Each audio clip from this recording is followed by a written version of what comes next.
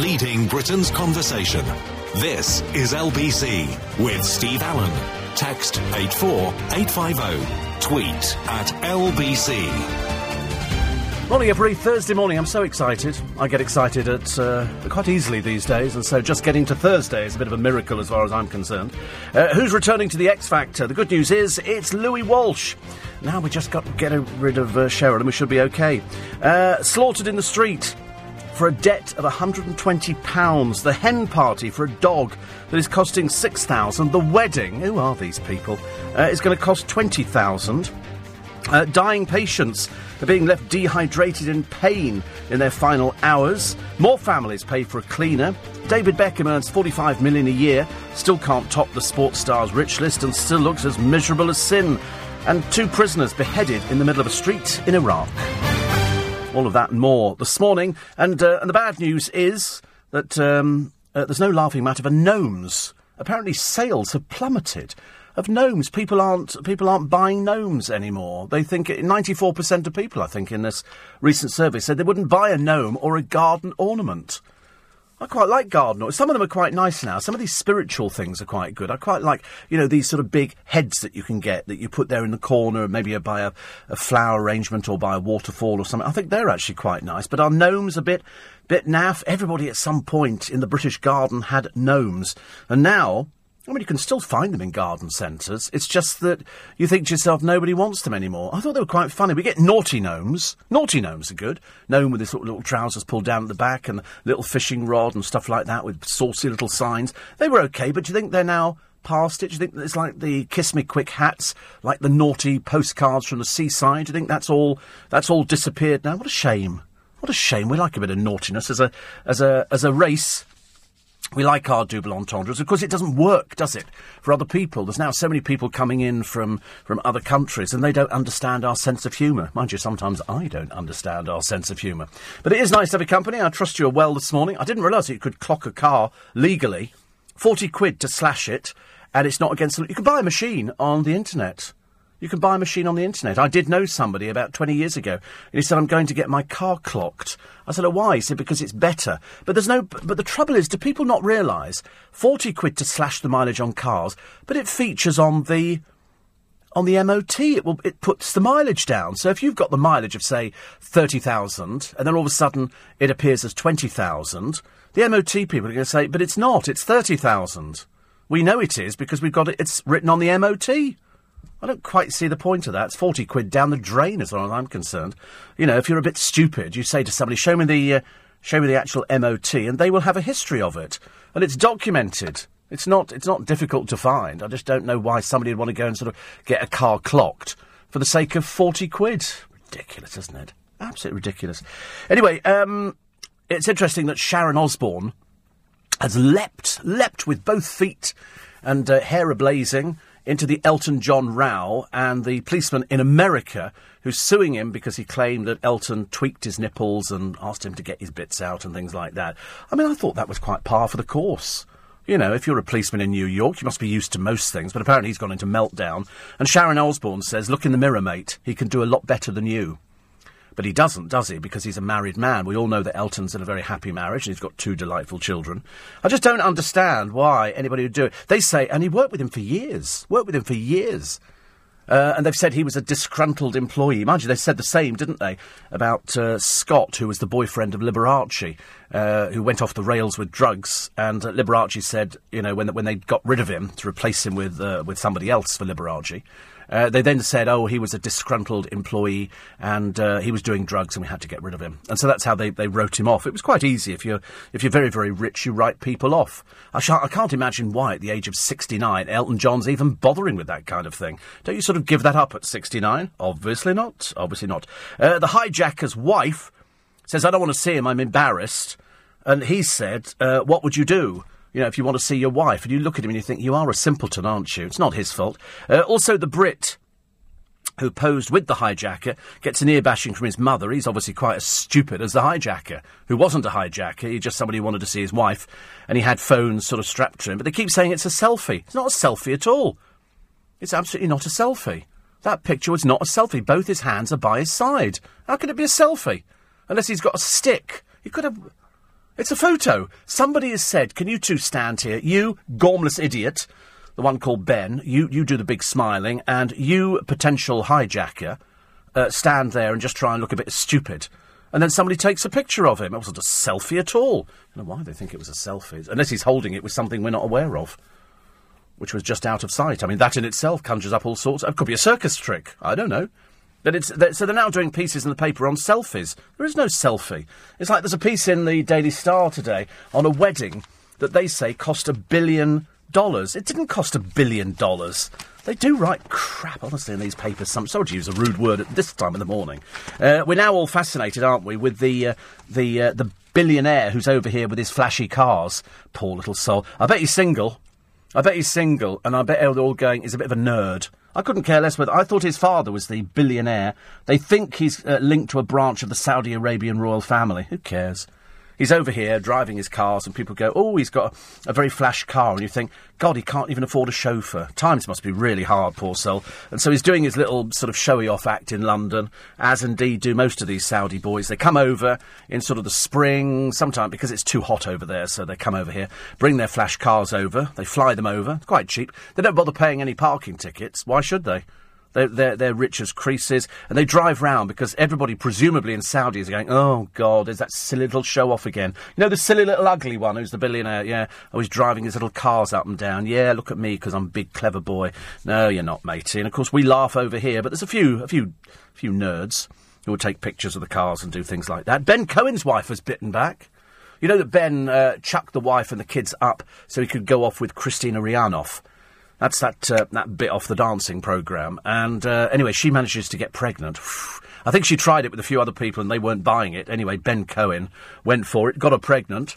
Doesn't have a job as such. And so the wife is now saying, you know, he's made his bed, he can lie in it, couldn't care less. I mean, obviously she's very bitter about it, as indeed you would be. Christina Rihanoff is somebody who just likes to go out with loads of people. And I suspect that very short... I don't see the relationship lasting. I really don't. And I'm generally quite right in these things. I didn't think Millie McIntosh's relationship would last. The one who's apparently heir to the fortune. No, she's not. Let's not be stupid about it. There's a new Dyson that vacuums the air. It's called an air purifier. You've been able to buy them for donkey's years. The Dyson version, 350 quid. The other version, which you can go and buy somewhere, about £80. I've had them before. I had a beautiful thing years ago, and I bought it. The company, I think, went out of business, and it was a round thing. It was all motor.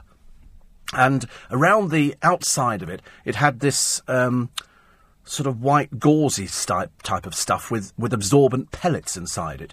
And I put this on because I used to smoke many, many years ago. And so I wanted to get rid of the smell of cigarettes in the house. I put this thing on. Within literally an hour, all traces of cigarettes had vanished completely. And I had this thing, and then it broke after about 2 years, but it was the best thing I'd ever had. And I've had a few similar, but they're all plasticky. This was a solid metal object, which was all motor. And it literally dragged the dirt out of the air. And Dyson have done the same, but it's 350 quid. You buy into the Dyson make, don't you? It's like I came in this morning. Well, no, last night. I have a routine. I was explaining to the producer my routine. It's the same every single morning. You could literally video me and you would see me doing the same thing every day. The alarm goes off at 1 o'clock. I'm always awake before it, so if I can stop it before one after the other, I've got three of them start going beep, beep, beep, beep, beep, beep, beep, beep, beep, beep, beep, beep, beep, beep, beep, which drives you mad to the point of you want to throw them through the wall. But anyway, so I've got three, so I do that, get up, go to the kitchen, put my dressing gown on, go to the kitchen, make a nice cup of coffee, go back to the bathroom, pick up the shaver, go into the sitting room, plug my phone in to charge, go to the internet, check my emails, seeing if the boss has written anything to me like, have a great day, that kind of stuff. And he didn't, so it doesn't matter. And I have my cup of coffee, and I watch the news on the television, and I say it's fine. But I couldn't put the charger into the phone. It would not fit, and it's only... because my eyesight is not brilliant, I'm looking at it, and I'm shining a torch in there, and I could see something was stuck in the... well, I thought it was anyway. I don't know, because I haven't got another one to compare it to with this type of input. And so I looked at it. I thought, this is ridiculous. So I'm trying to push the thing. I thought, perhaps it's broken. And it's happened before. When you put your phone in your pocket, the little tiny slot where you charge it sometimes gets either a bit of fluff in there or a bit of biscuit or something. I know it seems ridiculous, but it does. So I'm going to have to try and work it out another way. And And so I couldn't charge it, and I'm down to like 46%, and I'm getting a bit panicky. So I come in here this morning, and I said to Gary, because the papers weren't in, he's on our front desk today, I said, I've got this, can you see something in there? So he looked, his eyesight is 10 times better than mine. So he looks, he says, yeah, there's something in there. So we need a pin or something. So anyway, he gets his Swiss Army knife out. It's all very useful, isn't it? So we sort of took a stone out of a horse's hoof, and then we cut a few things up, and then we filed our nails, and then we cut some paper shapes, and then, with the actual blade, Oh, it started already. How excited. And and it's sort of... I'm so sorry, actually. Normally I turn the volume off. It's a bit naughty not to turn the volume off. And so I said to him, can you get that out? And he said, I'll poke around in here, and we'll see what we can do. And so, of course, I was delighted. You know, that, and so I said, you're a useful person to have around. And so anyway, he had a good old route around, and I just stood there, being totally useless. And it was all very nice anyway. And then he sort of got his little thing out, and he plugged it into the end, and it started charging. I thought, what a clever boy. And I said, because I'm very grateful if people do little things for me, and he did do a little thing for me. And I thought, that's what a nice thing to do. You walk in the morning, you're not feeling your most awake. Well, we are now, but at the time I wasn't feeling particularly awake. And now it charges up. But unfortunately, we don't have a charger in the office. Do we have one in the office? Is there one in there, Clive? iPhone 6, yeah. Somebody must have one somewhere, mustn't they? You got one in your bag, have you? God, you're useful as well, honestly. Don't you love people who just carry everything in their bag? In my bag, I've got some oranges, some Yacht Play, strawberry flavour. I don't like the raspberry. It's got a taste to it. Some little oranges, some coffee. Swap you the charger for an orange. Absolutely. So I'd definitely swap you the charger for an orange. Yeah, I can do, put it this way, loan of the charger, 2 oranges. OK? We can sort of haggle over it. They're not oranges, they're Satsumas. But they're easy peel. I like it, when you can just peel back. I like that. That always appeals to me. So anyway, luckily the phone is now working. And my friend Will, that one, He says, I miss you. Oh, we've started that one already, haven't we? Nothing worse, is there, when people sort of write you and go, oh, I miss you. And he says, I'm up all night, happy to ring you as an alarm. Oh, God, it's now stalking. It's now getting worse, isn't it? It's now got to that state where people... Because I used to think, do you remember years ago, you could book a time with BT. You could phone up BT and say, can I have an alarm call? And they would say, yeah, what time? And you go, 1 o'clock in the morning, whatever it is. And they would phone you. The phone would ring, but of course you'd be lying there with anticipation. The phone would ring, and then you sort of pick it up and you go, hello, and they go, this is your BT early alarm call. And then they put the phone down. They don't want to enter into conversation with you. But I don't think you can do that now. My friend John, as well, says hi, which is quite nice.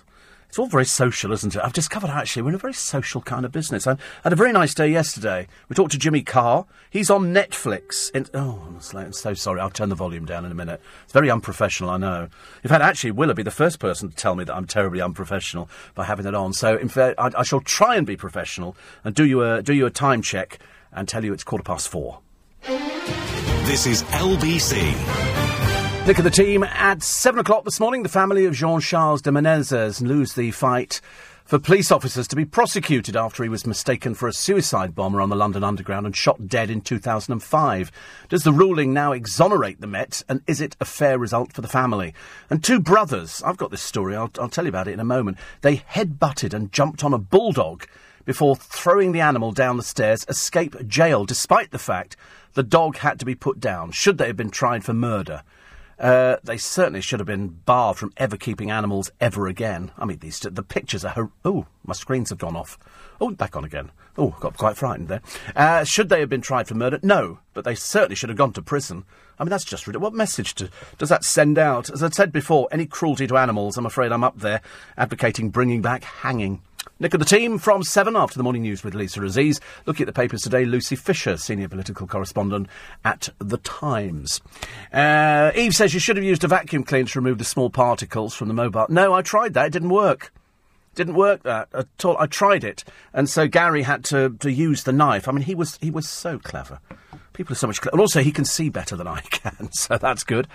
Steve, you should get a desktop charger. You'll never have any problems again. Well, I normally charge it. And I bought one in Vegas. There was a man demonstrating, I told you, and it looked really brilliant. It was a charger that came with a little solar panel, and they said, just put it on the front of the car and it will charge it. Well, it doesn't. It's rubbish. Because we don't have enough sunlight, really, in this country to charge anything up at all, do we? En route to Stansted is John to visit Venice. I love the way he's put Venice, Italy, as opposed to Venice Beach, maybe. He said, any good places to go? No, I don't know anything about Venice at all. But you're the second person who's gone there. My other producer's gone there. And he's headed off to Venice as well with his parents, I think. So off to look at wedding venues. My God, you must have a bit of money, mustn't you? Good Lord, a wedding venue. How nice. And somebody else says, do you know any cheap Indian restaurants to eat out in, as I'm coming over in May? Loads. I think Indian food is possibly the cheapest. There was a very good one down in Paddington. And I can't remember what it's called, but it was very good value. Very, very good value. And I like Indian food. It doesn't, unfortunately, it doesn't actually like me. Yesterday we had a lot of problems, as you can remember, with the sound card which came out on the app, which was a bit of a problem for many of you, but luckily we're all back to normal, so that's good news. And somebody else says, if you've got a landline, you can still book a wake-up call. You do it automatically, no humans involved. I decided, actually, the easiest thing to do, Joan, is to go to Poundland and buy a little pound alarm clock, and that's exactly what I've got. Cheapo alarm clocks, 3 of them, little tiny things. They work on an AA battery, and they work brilliantly. So it's the way it works, and it's good. Anyway, apart from that, I don't know what you did yesterday. I thought it was nice weather. We got a bit of sunshine. Sunshine was good. Sunshine was very nice. And I'm thinking that we're now going to have a decent summer. We certainly haven't had any of the snow down here in London that the rest of the country had. That's the one thing. I did miss it a little bit. You know that I'm a big fan and a big advocate of winter, and I like the winter scenes and the autumnal weather and stuff like that. I like it when the leaves come off the trees. I don't like it when you've got to sweep them all up and sort of try and make things look a bit tidy. But living out in the country must be an absolute delight for many of you, which is good. Caroline says, I wanted to tell you, but you make me feel like I've got somebody here with me when I'm on my own. Well, that's the whole idea, Caroline. That's what radio is. That's the good thing about radio, is that A, it's immediate, and B, it's there in times of need. Sometimes we bring you stories that you don't like. Sometimes, we have to cover everything on the programme. Sometimes people misinterpret. Sometimes people mishear things. Sometimes people say, oh, you said that, and you go, no, I didn't. Then you have to prove it. I remember a lady said something to me ages ago. She phoned up and said, you've just said this. I said, no, I didn't. She said, yes, you did. I said, no, I didn't. And so we then replayed her that bit of the programme back again, because it's all on the computers. And so we played it back, and I went, see, I didn't say it. She said, well, I thought you did. I thought, God, nothing worse than somebody stupid. Talking of somebody stupid, there is a challenge sweeping the internet. I can only advise you to steer clear of it as quickly as possible. It's called the Iron Liver Challenge. And this is a group of Brits who drink a bottle of vodka or rum in less than a minute. I mean, when they started this, it was water and milk.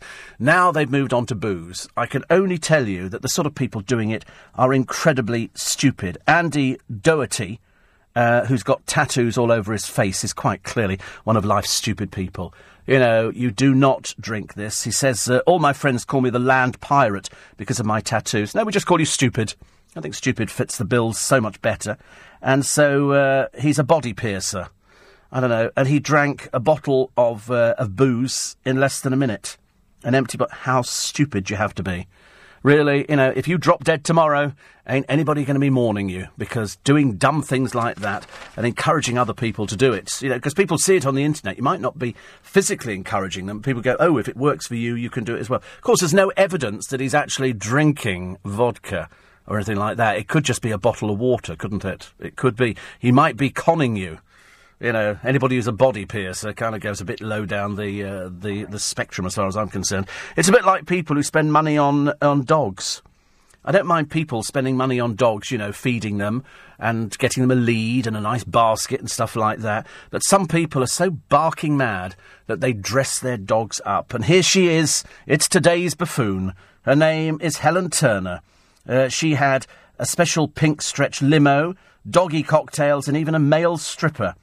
Her Chihuahua Chi-Chi is going to marry her friend's Pomeranian Harvey. She comes from Burnley, it's Lancashire. As I've said before, up the country, dumb, and by the time you get to Burnley, thick as a brick.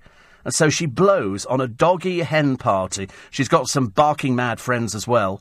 £6,000.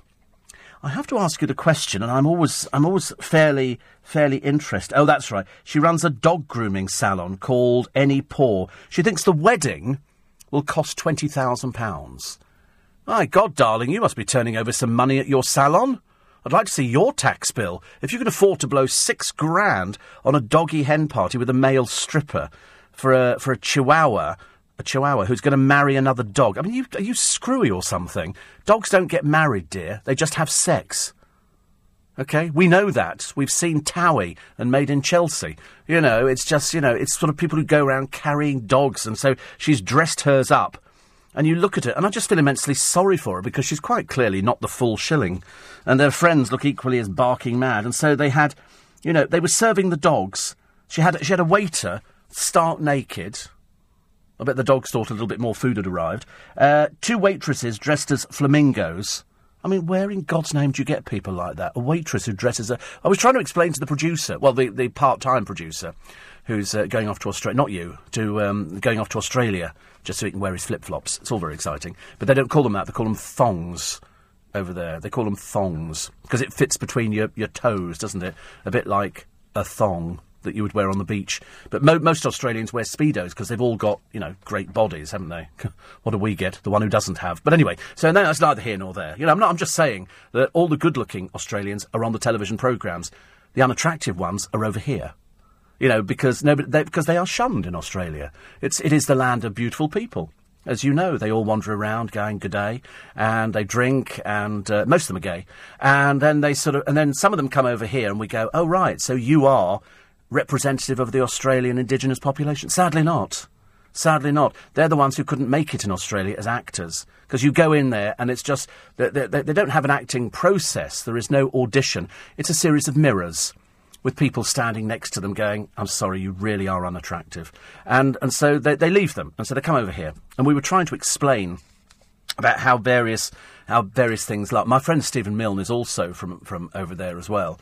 But he is one of the beautiful ones. So he works on telly. Seriously, no, I mean, I'm not, not being rude or anything like that to the producer, who's very nice. I called you a hunk yesterday, but I'd had 2 pieces of chocolate. You see, that's how it works if you're a diabetic. And if I'd had jelly babies, you would be the most stunning man since Samson and Ulysses. But it's not the case. Not the case at all, is it, really? But he's very nice. He's very sweet. And he's actually, in his own funny little Australian way, he's actually quite funny. We sort of... He'd never eaten, until the other day, I was telling a friend of mine yesterday, he'd never eaten a pork pie. So I'm not too convinced that he actually enjoyed it, but he did eat a piece of it, didn't you? But I brought him in a Melton Mowbray pork pie. It cost like over £1. I'm like pushing the boat out. And first of all, he unwraps it, because it was sealed. And then he smells the pastry. Typical Australians. They've got to smell everything before they put it in their mouth. And so he smells the pastry. Then he cuts a little sliver off, and then he smells the filling. I thought, just put it in your mouth and eat it. And so, because if you remember the other day, he didn't do twiglets. But then I suppose he doesn't do Vegemite, which is what we have Marmite, they have Vegemite over there. And so he was trying to explain to me, we don't have pork. I thought they'd have pork pies in Australia, but it's obviously not something that sort of picks up. And he ate it, and he was I could see that secretly he was trying to get rid of it out of his mouth, because it was you didn't enjoy it that much, did you? It was okay. It was all right, but you'll not be having it again. Maybe. Oh, maybe. There you go. If you buy it for me, Steve. Yes, of course I will. Take anything for free. It's... But, of course, I didn't know he was going to be here this morning. It's only through illness. And normally I supply him with sort of a bit of fruit or something like that. It's all a bit exciting. He likes a bit of melon in the morning. Cheers you up as you're coming to the end of a shift. They also, Stephen says, don't have Yorkshire puddings. You don't have Yorkshire puddings in Australia. No, you don't. Stephen, no, you don't. Stephen's just told me you don't. You don't have Yorkshire puddings. So there you go. Which is quite... I love them as well. I love it. I like a big Yorkshire pudding filled with mincemeat and carrots and things like that. That's quite nice. No, just me again. LBC News Time. What's the time now? 4:30 with the latest headlines. Here's Paul Smith. Steve Allen. Tweet at LBC. There you go. Now we've discovered you can't get Yorkshire puddings in Australia, and you can't get pork pies. Perhaps it's a typically British thing, isn't it? There must be another name for it. I mean, surely somebody in Australia must have come up with the idea of pastry with some meat inside it and things like that. Perhaps you don't have... Do you have pies over there, Stephen? I don't know. I mean, over here, I think we have a fairly good selection of food. But in fact, I did ask him the other day, we were having a chat about it, and I said, if I went to Australia, which I've not been, what sort of food would I get? Is there anything which is peculiar to Australia? And he couldn't think of anything. He said, we've got Chinese and Indian and, fusion or whatever it happens to be, and, do exactly the same things that you get here. But there is nothing that is typically Australian, whereas we say something British would be roast beef and Yorkshire pudding. Or, going out for a pub lunch or fish and chips.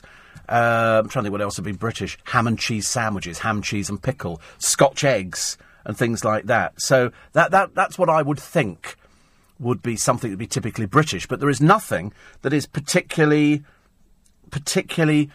Australian. There's no food. I mean, unless, you include a lot of fish or something like that. And then we were trying to decide whether or not, if I went to Australia, what would I go there for?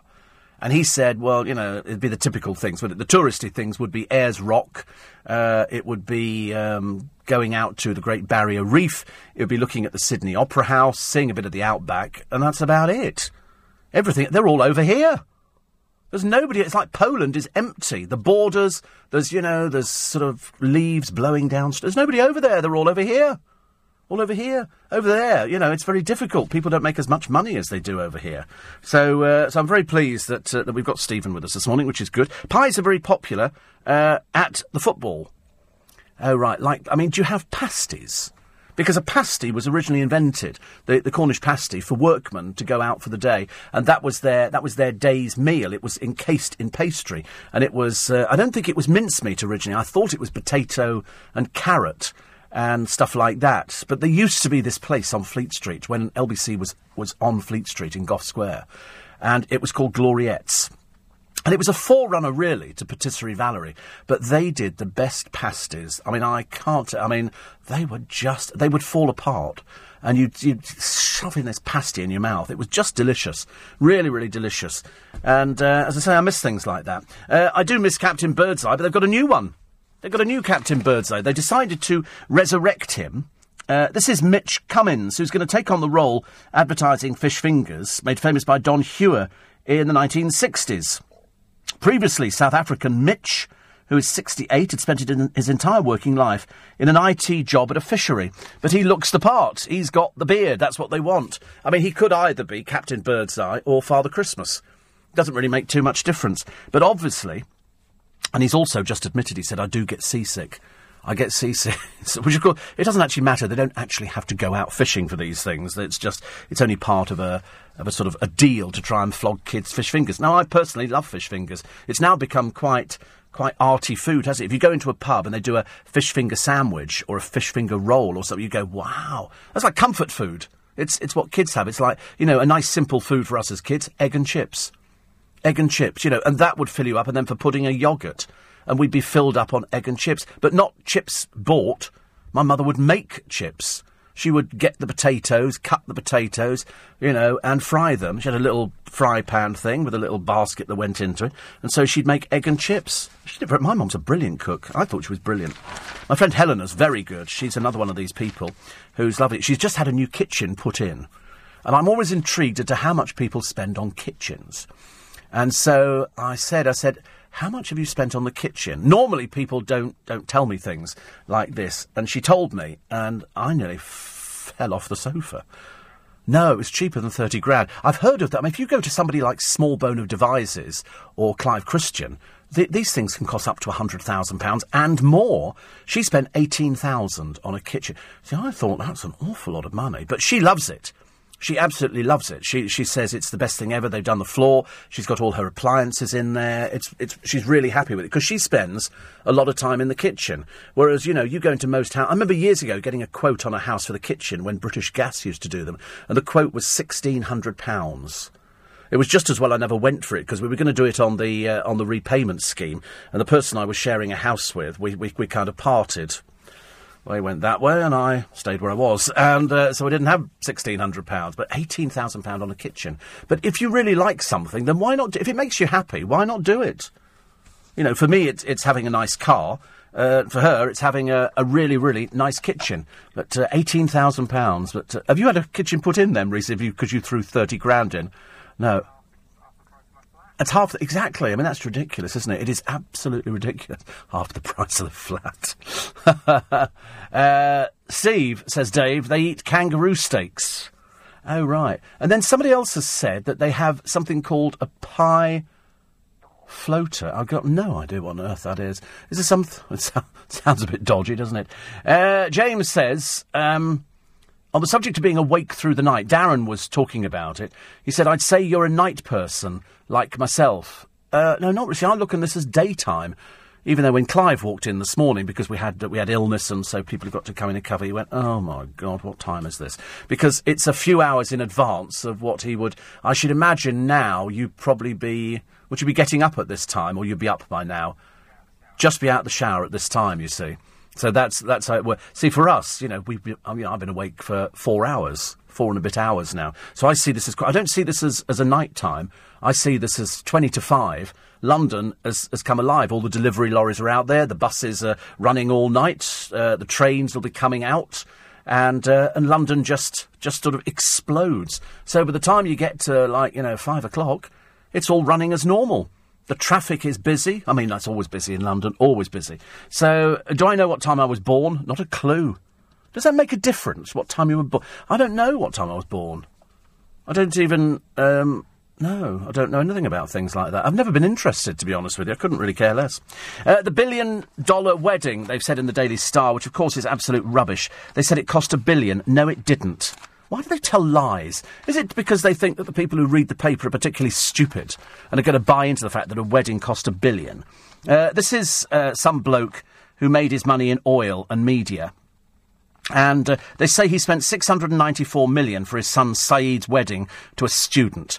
Guests arrived in luxury limos, including Rolls-Royces and Bentleys. The venue was covered in exotic flowers and fairy lights. Listen, this is not, a $1 billion wedding or £694 million. They had Sting performing. Well, even if you paid Sting $1 million, and he wouldn't go for $1 million, he's not interesting enough. Also, Enrique Iglesias and Jennifer Lopez. Well, just supposing that was $3 million. Are you telling me $691 million went on this tatty old venue? You're joking. Don't tell lies. Don't tell lies. It's ridiculous. Here they say... And also... You can tell this is a lie because the wedding dress, of which we mentioned yesterday on the programme, only cost $18,000. Well, that's roughly equivalent to my big fat gypsy wedding. They spend 20 grand on a dress. So quite clearly very cheap and embarrassing for this poor girl. But it was a beautiful dress and it was classy. But it was 18,000 quid and it was just studied. So in other words, 18,000 on that. You're telling me £690 million went on this wedding. Blatant lies. But they do tell lies. It's like here, we've got Essex girl Billy Fahears. Have you ever heard her talk? Oh, God, it's so embarrassing. So embarrassing. Anyway, she's got a new range of bikinis for big-boob girls, just like her. Well, in fact, she's not big-boobed at all. She's just sort of some poor girl. She's just fairly average for Essex. And so they say here, she struggled to find swimwear. She's a bit dim, of course. They've been making swimwear for sort of big busted girls for donkey's years, but of course, being a bit thick... And still not married, are we, Billy? We're hoping actually maybe your child might have a father at some point, but there again, that's your business. And so she decided to design her own range to flatter her fabulous figure. She's airbrushed within an inch of her life, you can tell.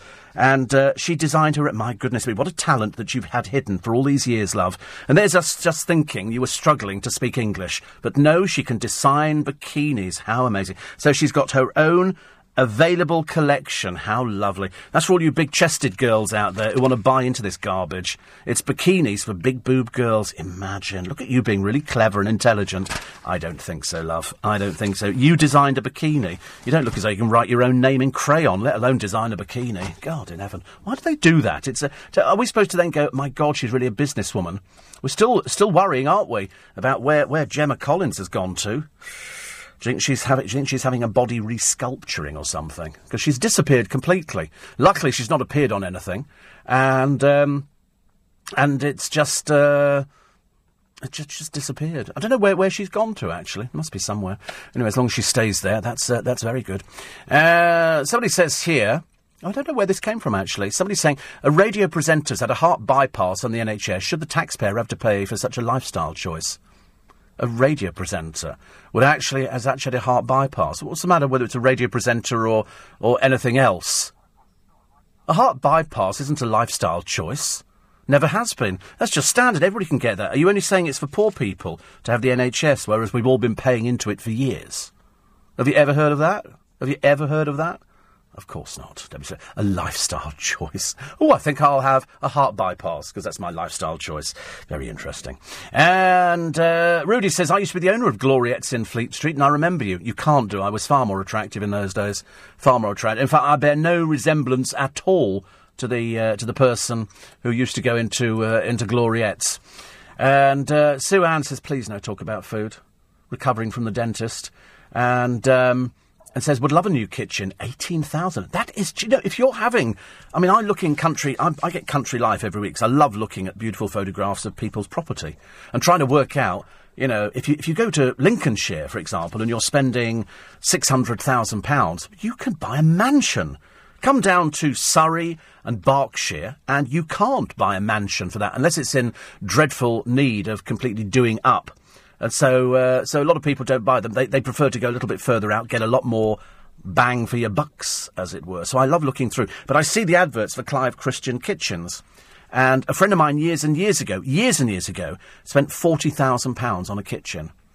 I mean, I couldn't believe that you could ever spend £40,000, but you can. If you're going for solid wood kitchens, as opposed to the sort of kitchens you get nowadays, which are melamine, and they've got those impression things in there, and you put the little clips in, and the doors fall off after about 6 months. They put cheap kitchens in. They call them shaker-style kitchens. But if you go to Clive Christian or any of these, Small Bone of Devices, any of these super companies, and that's only the two I can think of, there are loads of other really super kitchen companies, and kitchens can be £100,000.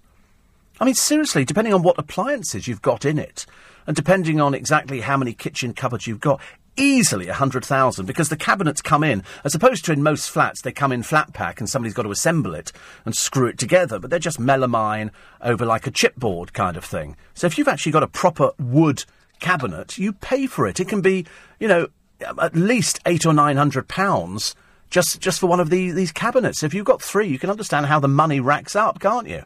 You know, the money racks up quite a lot. 84850 steve at lbc.co.uk. On the subject of Australian food, I'm beginning to wonder if your producer is really Australian, says Jen, who could be Kenneth. I don't know, I get quite used to transgender people writing to me on this programme. He says he should know more about his home country. Must have led a very sheltered life. Maybe he comes from where the crows fly backwards. He should know what that means. A pie floater is a meat pie and a dish of pea soup. Oh, my God, sounds disgusting. It's what they call typical Australian food, is it? A lamington, a small cube of sponge cake covered in melted chocolate and then covered in desiccated coconut. A lamington. Good. A pie floater and a pea soup. Oh, dear Lord. Small wonder they're all over here listening to this programme. Can you imagine what Australian radio must sound like at this time of the morning? OK, everybody, so today, pie floater. Sheila's here. You got a tinny with you, Sheila? Welcome to the breakfast on sort of Oz AM. I've heard Australian radio, actually. Some of it's really quite worrying. 14 minutes to 5. This is LBC. Leading Britain's conversation. Steve Allen.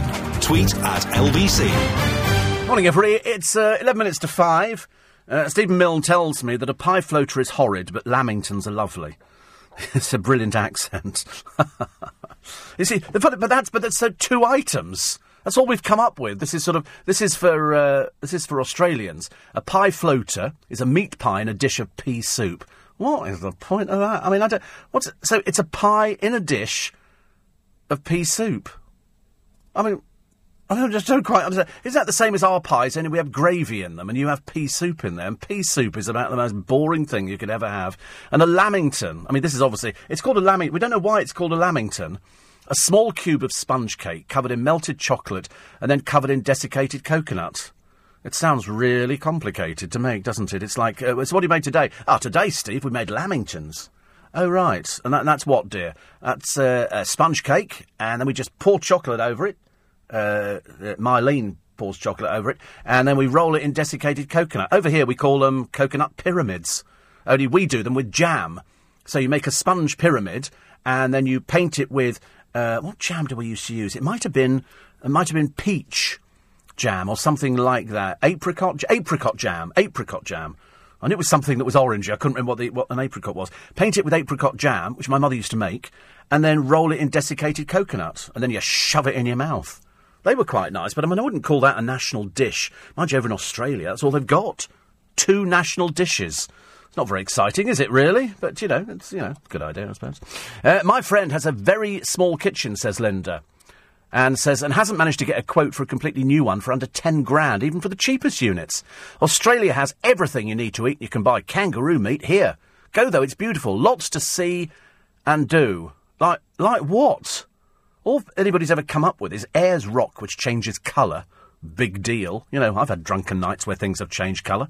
And they've got the Great Barrier Reef, very pretty, but, I've seen the Jacques Cousteau programmes and anything to do with, water on the television. I've got the DVDs. But I don't want to fly all that way. It's so many hours on a plane. And as I say, all the beautiful ones are in television, and then we've got all the other ones, with the exception, of course, of Stephen Milne. I do beg your pardon on that one, because he is stunningly attractive, and that's why he's on television over here. And another one here, on the subject, somebody says, you've ever been to Cornwall, says Mark. Yes, of course, as kids, that's where we went on holidays. You went to Cornwall. We used to go to a place called Mevagissey, which, and the only reason we were sort of tempted down to Cornwall, we were like most British families. We had a caravan. I know, do all the jokes about caravanning. But it was the cheap British holiday. Nobody had gone abroad.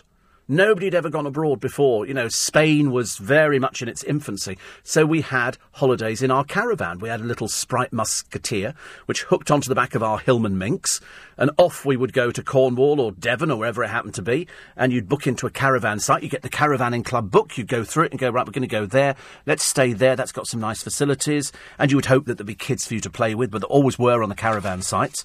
And at some point they'd have a bingo night where there'd be soup and stuff like that. It was all life was a bit simpler then. It really was. Now it's so complicated. People go away on holiday. People go away. They go miles away, don't they? They take cases, and they've got this, and you've got to take your shaver, and you've got to plug in, and it just seems so complicated now. Life, I'm sure, years ago was very much simpler and worked very well. So we had our little caravan, and we'd sit there and we'd play cards if it rained, and if it didn't rain, then we'd go out and play outside. So, yes, we went there, and then we go off and do some of the tourist things. It was nice. It was good fun. It really was good fun. Somebody sent me a link, Vic, thank you very much indeed, for the Aussie pie shop, which is called Pie Face. The Aussie pie... I'm tempted to link onto it, actually, just to find out what in goodness knows names they're actually selling here. So, they've got a menu... Oh, right. They used to do lots of pies.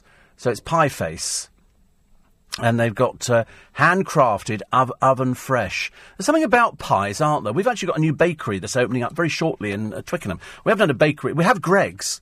But somebody told me that Greggs were doing away with their bread, and they're only going to sell food now. They're only going to sell fast food for the, so pasties and stuff like that. And they've closed down, or they are closing down, the bakery for Greggs in Twickenham. That's where a lot of the stuff comes from. They do the sausage rolls and everything else. So we've got the lorries thundering through town. They're doing away with that. So we don't have a place that's going to be selling bread apart from the supermarket. We do have another bakery, but it's about £3.75. For a loaf of bread, which some people say is too much. It's all right if it's a family, if it's just, you by yourself. So they do all sorts of things. They do... I love a sausage roll, but a proper sausage roll. A proper sausage roll. And they've got one here. This is a... Here we go. This is an Aussie favourite. An Aussie favourite is a beef sausage roll, and it's made with 100% Aussie beef, seasoned with garlic, tomato, carrot, onion and cracked black pepper encased in flaky puff pastry. They also do a lamb and rosemary one, 100% Aussie lamb with onion, garlic, oregano, we call it oregano, rosemary and zucchini. And then they do a maxi beef sausage roll, which is upsize an Aussie classic to a maxi made with 100% Aussie beef, seasoned with garlic, tomato, carrot and onion, encased in flaky pastry. Sounds quite nice, doesn't it, actually? I'm tempted with that one already. I like the idea, actually, of having I just want a sausage in a roll. I don't want sausage meat. Seems a bit selfish, doesn't it? But I do want just a sausage either in a roll or in a piece of flaky pastry. I'm making myself quite hungry again this way. I always do this, don't I? I always make myself very sort of hungry at this time of the morning. Len in Bishop Stortford says you can get kangaroo burgers in Iceland and other unusual foods. Yes, I mean, I can't imagine, though, because you look at the people who shop in Iceland.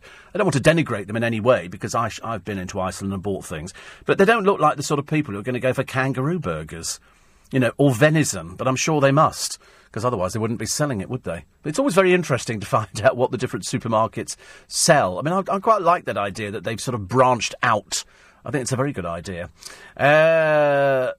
Steve, back in January, my parents had a new kitchen, bathroom, downstairs toilet and doors fitted to all rooms. How lovely. How lovely. And so Mina says, I used to work with an Australian girl. She told me the chocolate bars there. More oil, less milk. And the other one here is pork pies heated with either oxtail or mulligatawny soup, says Maggie. Actually, strangely enough, you're not wrong with the heating up of a pork pie, because we were told the other day about pork pies that were heated up. And I remember thinking, a heated up pork pie. So when I gave it to the producer the other day, and he said, are you not heating it up? And I went, no.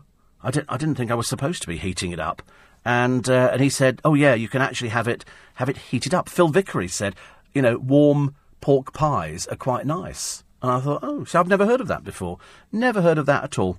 But luckily, Stephen Milner sent me a photo. I wonder what he sent me a photo of. Actually, nothing here at the moment. Perhaps I don't. Oh, I do have it. Oh, that's what it looks like. This is this lamington. It just looks like a little cube of sponge coated in desiccated coconut. Well, chocolate and then the coconut. So it's exactly the same as the coconut pyramids. The pie floater, as he said, is horrid, and he'd know. He's obviously very fussy about things like that he pops in his mouth. The other story, which we're running with the papers today, is the hijacker's wife. This is the man who said, how else am I going to go and get to see her? So he hijacks a plane with a fake belt on, and everybody goes into meltdown because he's cost them a small fortune. There is no truth in the rumour that Egypt have asked for him to go back. I think you just put him in prison. Leave him there. Leave him there. Nobody cares about him at all. The outcry, which Nick Ferrari is going to be doing this morning about the brothers who tortured their bulldog, which had to be put down, avoid prison. They stamped on him. I mean, I don't quite understand, and I'm harbouring horrible thoughts against them for people that can do that to an animal that has no idea. The whole idea with having an animal is to build up a bond. It's a bond of trust, isn't it, between the dog and the human being. You only get badly behaved dogs if you've got badly behaved owners. And these two stood on it. They picked it up, swung it round by its tail. This dog must have just wanted it to end. You see these horrendous things on the television where people, supposedly animal lovers, have got so many animals, they're living in their own excrement and urine, and they go in there and try and rescue them. And some of these animals have to be put down. These people are supposedly animal lovers, animal haters. Animal haters they are. It's absolutely disgusting, it really is. There's also a dreadful picture in the paper today of two prisoners kneeling in a street in Iraq, about to be beheaded by some Neanderthal bloke standing behind them. It's just absolutely awful, absolutely dreadful. You can't quite understand the mentality of these people. I think mental would probably actually cover them quite well.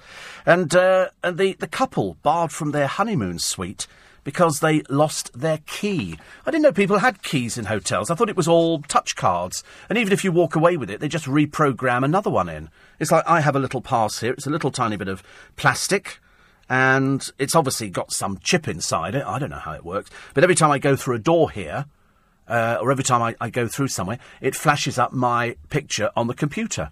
When I walk through from reception, my picture, when I use my pass against the door, comes up on the computer. So they can literally follow you throughout the building. So if anything dreadful happens, they can see exactly where you went. Because there's so many cameras in this building. I mean, just here, there's 3 in this studio. Well, in between the two of us. So people can keep an eye on us and make sure we're okay. Because anyway, you don't want anything disastrous to happen to people, do you?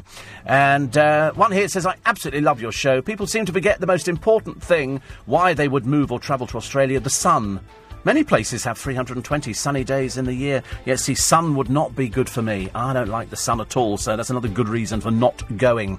40 quid, they tell me, to slash the mileage on cars, and it's not against the law. Who's returning to the X Factor? Well, thank goodness, and about time they finally heeded our advice. Louis Walsh. I love the way Simon goes, oh, I'm delighted to have him back again. This is his programme. Are you telling me that he didn't have anything to do with him going in the first place? They thought Nick Grimshaw could save them. No, killed it stone dead.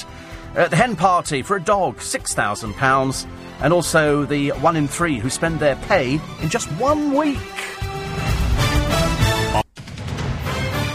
Leading Britain's conversation. This is LBC with Steve Allen. Text 84850. Tweet at LBC. Morning, everybody. It's Thursday, the 31st of March. It's the end of the month and we head into April. And what does April bring? Showers. What have we had? Almost permanently, showers, rain. Oh, dreadful weather up and down the country. The Brit who posed with the hijacker, who turned out not to be a hijacker, just a very silly person, gets an ear bashing from his mother. I mean, the man, I can't believe what this man... I'll tell you what he does for a living very, very shortly. They call it a selfie. He wasn't doing a selfie at all. Somebody was taking a photograph, but of course, never let that spoil a good story. Kay Burley, I've got to tell you this story. She wrote something about going out to the Chiltern Firehouse and spending £130 on a bottle of average wine, which she didn't like and said she wouldn't be back. Well, that started the Twitterers. Oh, goodness me, they laid into £130 for a bottle of wine. And you think to yourself, these people must be living in a little bubble, their own little tiny bubble, that you would even bother to write to somebody about the fact that she had a very average bottle of wine at 130 quid. Because that's retail price. As you know, the markup on wine and spirits in restaurants is astronomical. That could be, you know, a 30 quid bottle of wine, quite easily. And, well, I wouldn't spend 30 quid on a bottle of wine, but, you know, I wouldn't knock somebody because they did, but you want to see the abuse that she got from people. Oh, you champagne this and that. And you think, you need to open your eyes. These people are a bit dim, of course. It's not their fault they're a bit stupid. Because you need to go out to restaurants. You know, you think 130 quid is a lot for a bottle of wine. You need to go out to Claridge's. You need to go out to half the London hotels. There was one group of bankers. Do you remember? They went to a Gordon Ramsay restaurant some years ago now, and they spent £60,000 on wine in a lunchtime setting. £60,000. So £130, it makes poor old Kay Burley look cheap. 60 grand. And these people, do you think they wrote to Gordon Ramsay going, why have you got these really expensive wines here? We are poor people. But of course they can afford to bore the pants off everybody droning on. So she wrote to them, you know, wrote back. She's always very good at writing back to people, going, simpletons. Which kind of sums them up. Why would anybody worry about what somebody spends in a restaurant? It was just absolutely hilarious. Absolutely hilarious. Steve, £3.75 for a loaf of bread is incredible daylight robbery. No, it's not actually. That's actually particularly good. That's actually particularly good. This is, you know, this is not mass-produced bread. This is a proper baker's.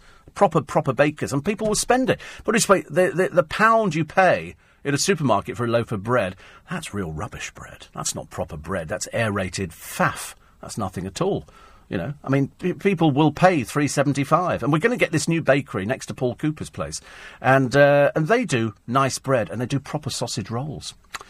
Steve, a Hillman Minx and a Sprite Musketeer. OMG. All we had was a Vauxhall Viva and a Sprite 400. Peasants. We were good. Although we still had Caligas to light the place. We had to go to sleep standing up in a Sprite 400. Well, in our one, it had a double bed, and the end where the table folds down, and that makes another double bed. So 2 double beds with a curtain across there. And we seemed to manage quite well. You know, we didn't think it was unusual because everybody else in the country was caravanning, which I thought was actually quite funny because I loved it. I thought it was a great thing to do. So, front pages of the papers. Some of the stories are good in the papers. There's some I'm always amazed at how much the papers can get away with, and showing you pictures which could traumatise some people. I mean, seriously traumatise people. Nigel Farage, talking to the Express today, talks about the EU raising the risk of migrant sex gang attacks. Well, we're seeing this all over.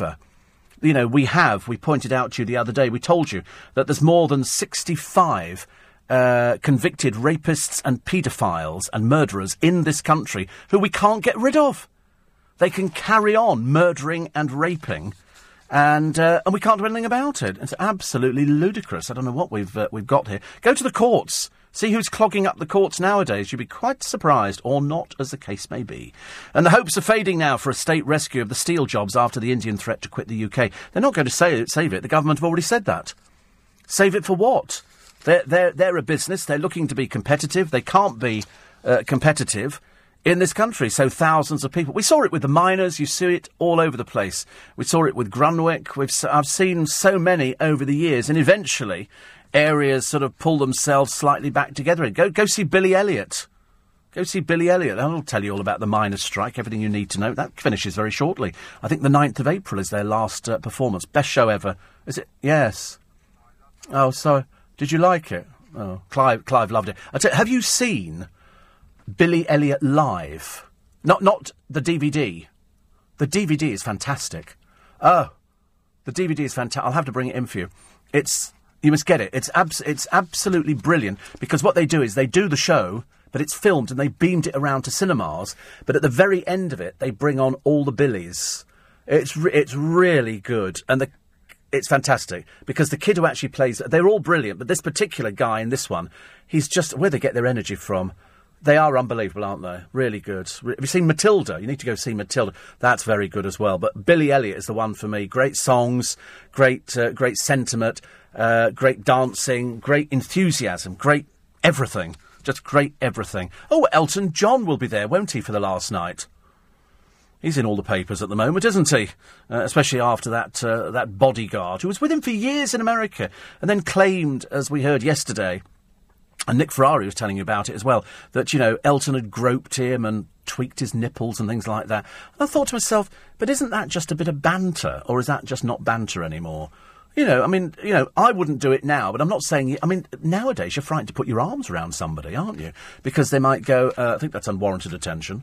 And you think, oh, really? I thought that was just being nice. Quite clearly, if you want to sort of stick your hand down the front of somebody's trousers, but I can't understand why Elton would ever want to do that anyway. He's 69. He's 69 and he's got a very loving partner. They seem to be quite loving, don't they? For what we can see. And so why you'd want to sort of play up to a bodyguard, I've got no idea. Whole new look for the pound in your pocket. It's to stop people duplicating it. So they've now made it 12-sided. Makes it more complicated for the fraudsters, because they reckon that at any one time, if you've got a pocket full of pound coins, more than a third of them will be fakes. There's so many of them in the country now, fakes, and you can tell, because when you go to put them through a machine, they come straight back out again, and that'll be because it's a fake. And they make them very well. I always, every 3 months, something like that, I save all my change every day, and I put it into a big glass jar, like a spaghetti jar, and then I take it up to one of these Coinstar machines, and I pour it in there, and I've generally got, the most I've ever had, stupid though it sounds, is £430 in change. You can imagine, I take it up in carrier bags, pour it into the machine, and you have to pay for them to change it into real money. But I can't be bothered to sit down there and bag it up. I've got better things to do now. I have done that. I've sat there with bags. You go to the bank and you go, can I have some bags? They go, do you bank with us? Oh, God, just give me the bags, love, please. It's only a bit of plastic.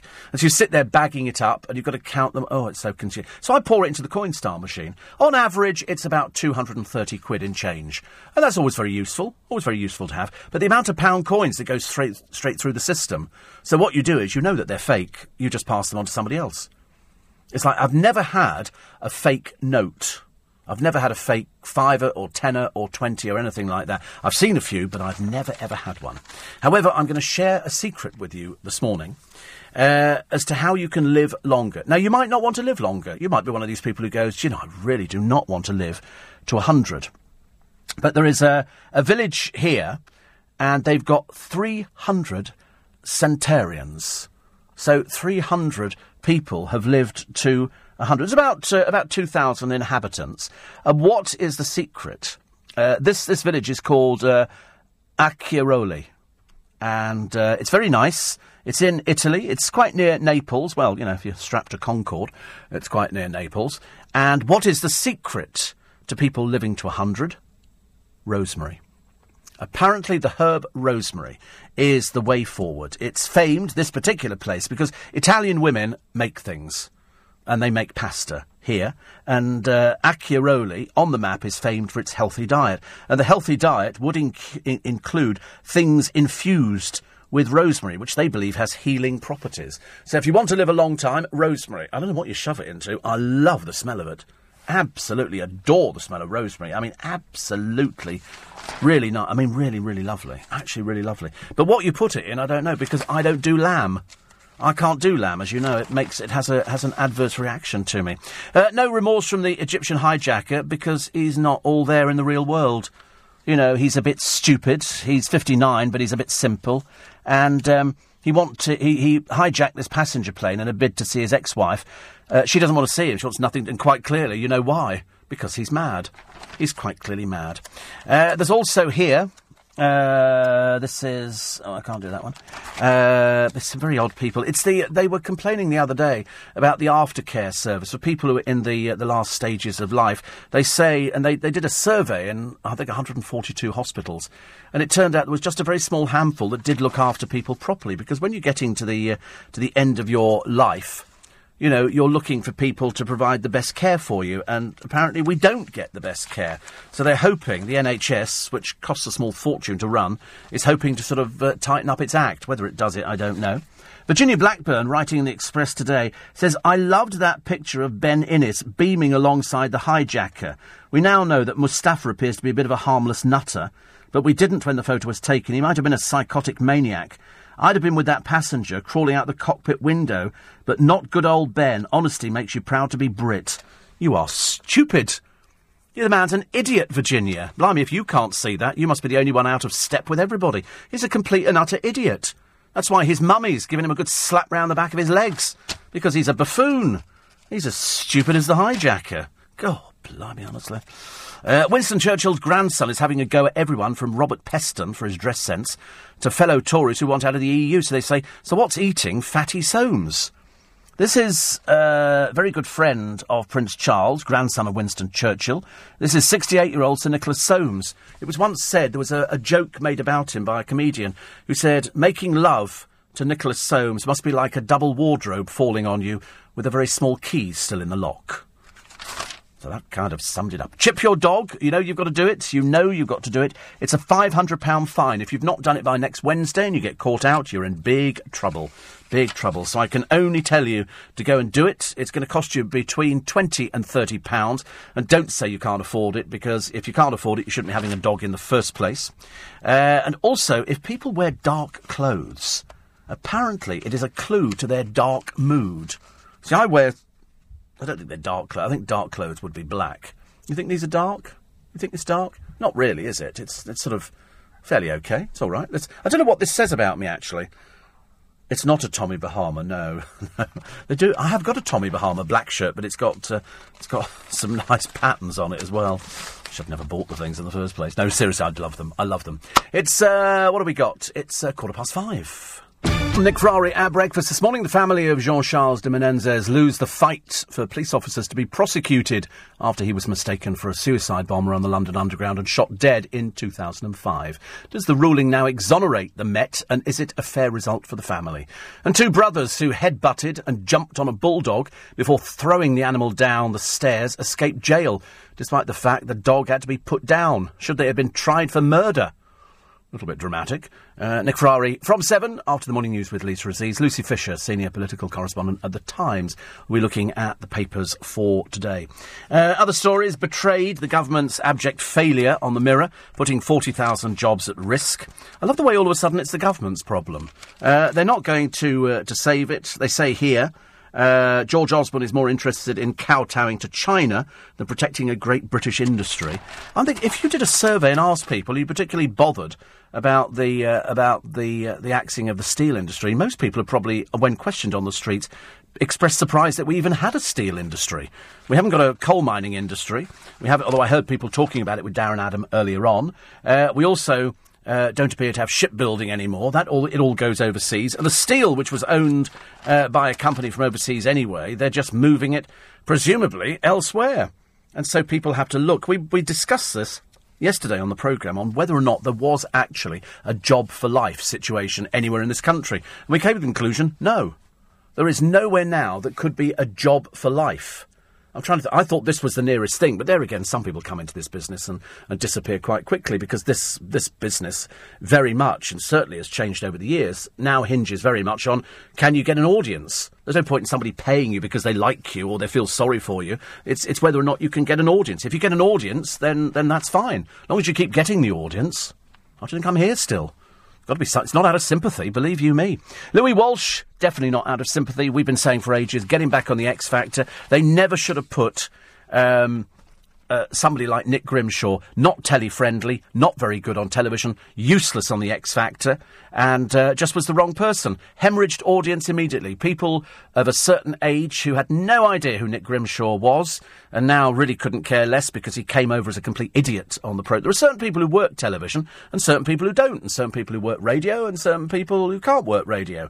It's a bit like watching Jeremy Kyle struggling with a breakfast show at the moment on the television. He can't work with another person. He shouts. He's like a rabbit caught in headlights. It's absolutely not his thing at all. He's just useless. He has no warmth. He has no cohesion with the guests. There is certainly nothing between him and Kate Garraway. She's holding the programme together. He's just useless. Because he does the programme where people sleep with each other and they do a DNA test to discover if they really have. That's what he's famous for. He's not famous for anything else. He's famous for toothless old hags with tattoos and blokes who've been in prison for cocaine addiction, having sex with each other and then sort of mixing up the family traits, and then they do a DNA test and the audience boo. I'm sure if it was in Roman times, we'd be throwing them in the arena. But it's not, so we have to put up with it. So putting him on a breakfast programme when he's got no warmth and has nothing coming out of the television is just wrong. Just wrong. And so with Louis Walsh, they have to bring him back. And so he's flown to Los Angeles to discuss a comeback deal. A source close to Cowell... Wait for this. This is very interesting. A source close to Cowell said Simon met Dermot O'Leary in Los Angeles last week, and a few days later he was announced as a show host. It's no coincidence Louis is in LA spending time with him. If the meeting goes well and there are no last-minute hitches, Louis will almost certainly be a judge again. I love they say Cowell missed him. You think, well, he would have got rid of him in the first place. He owns the programme.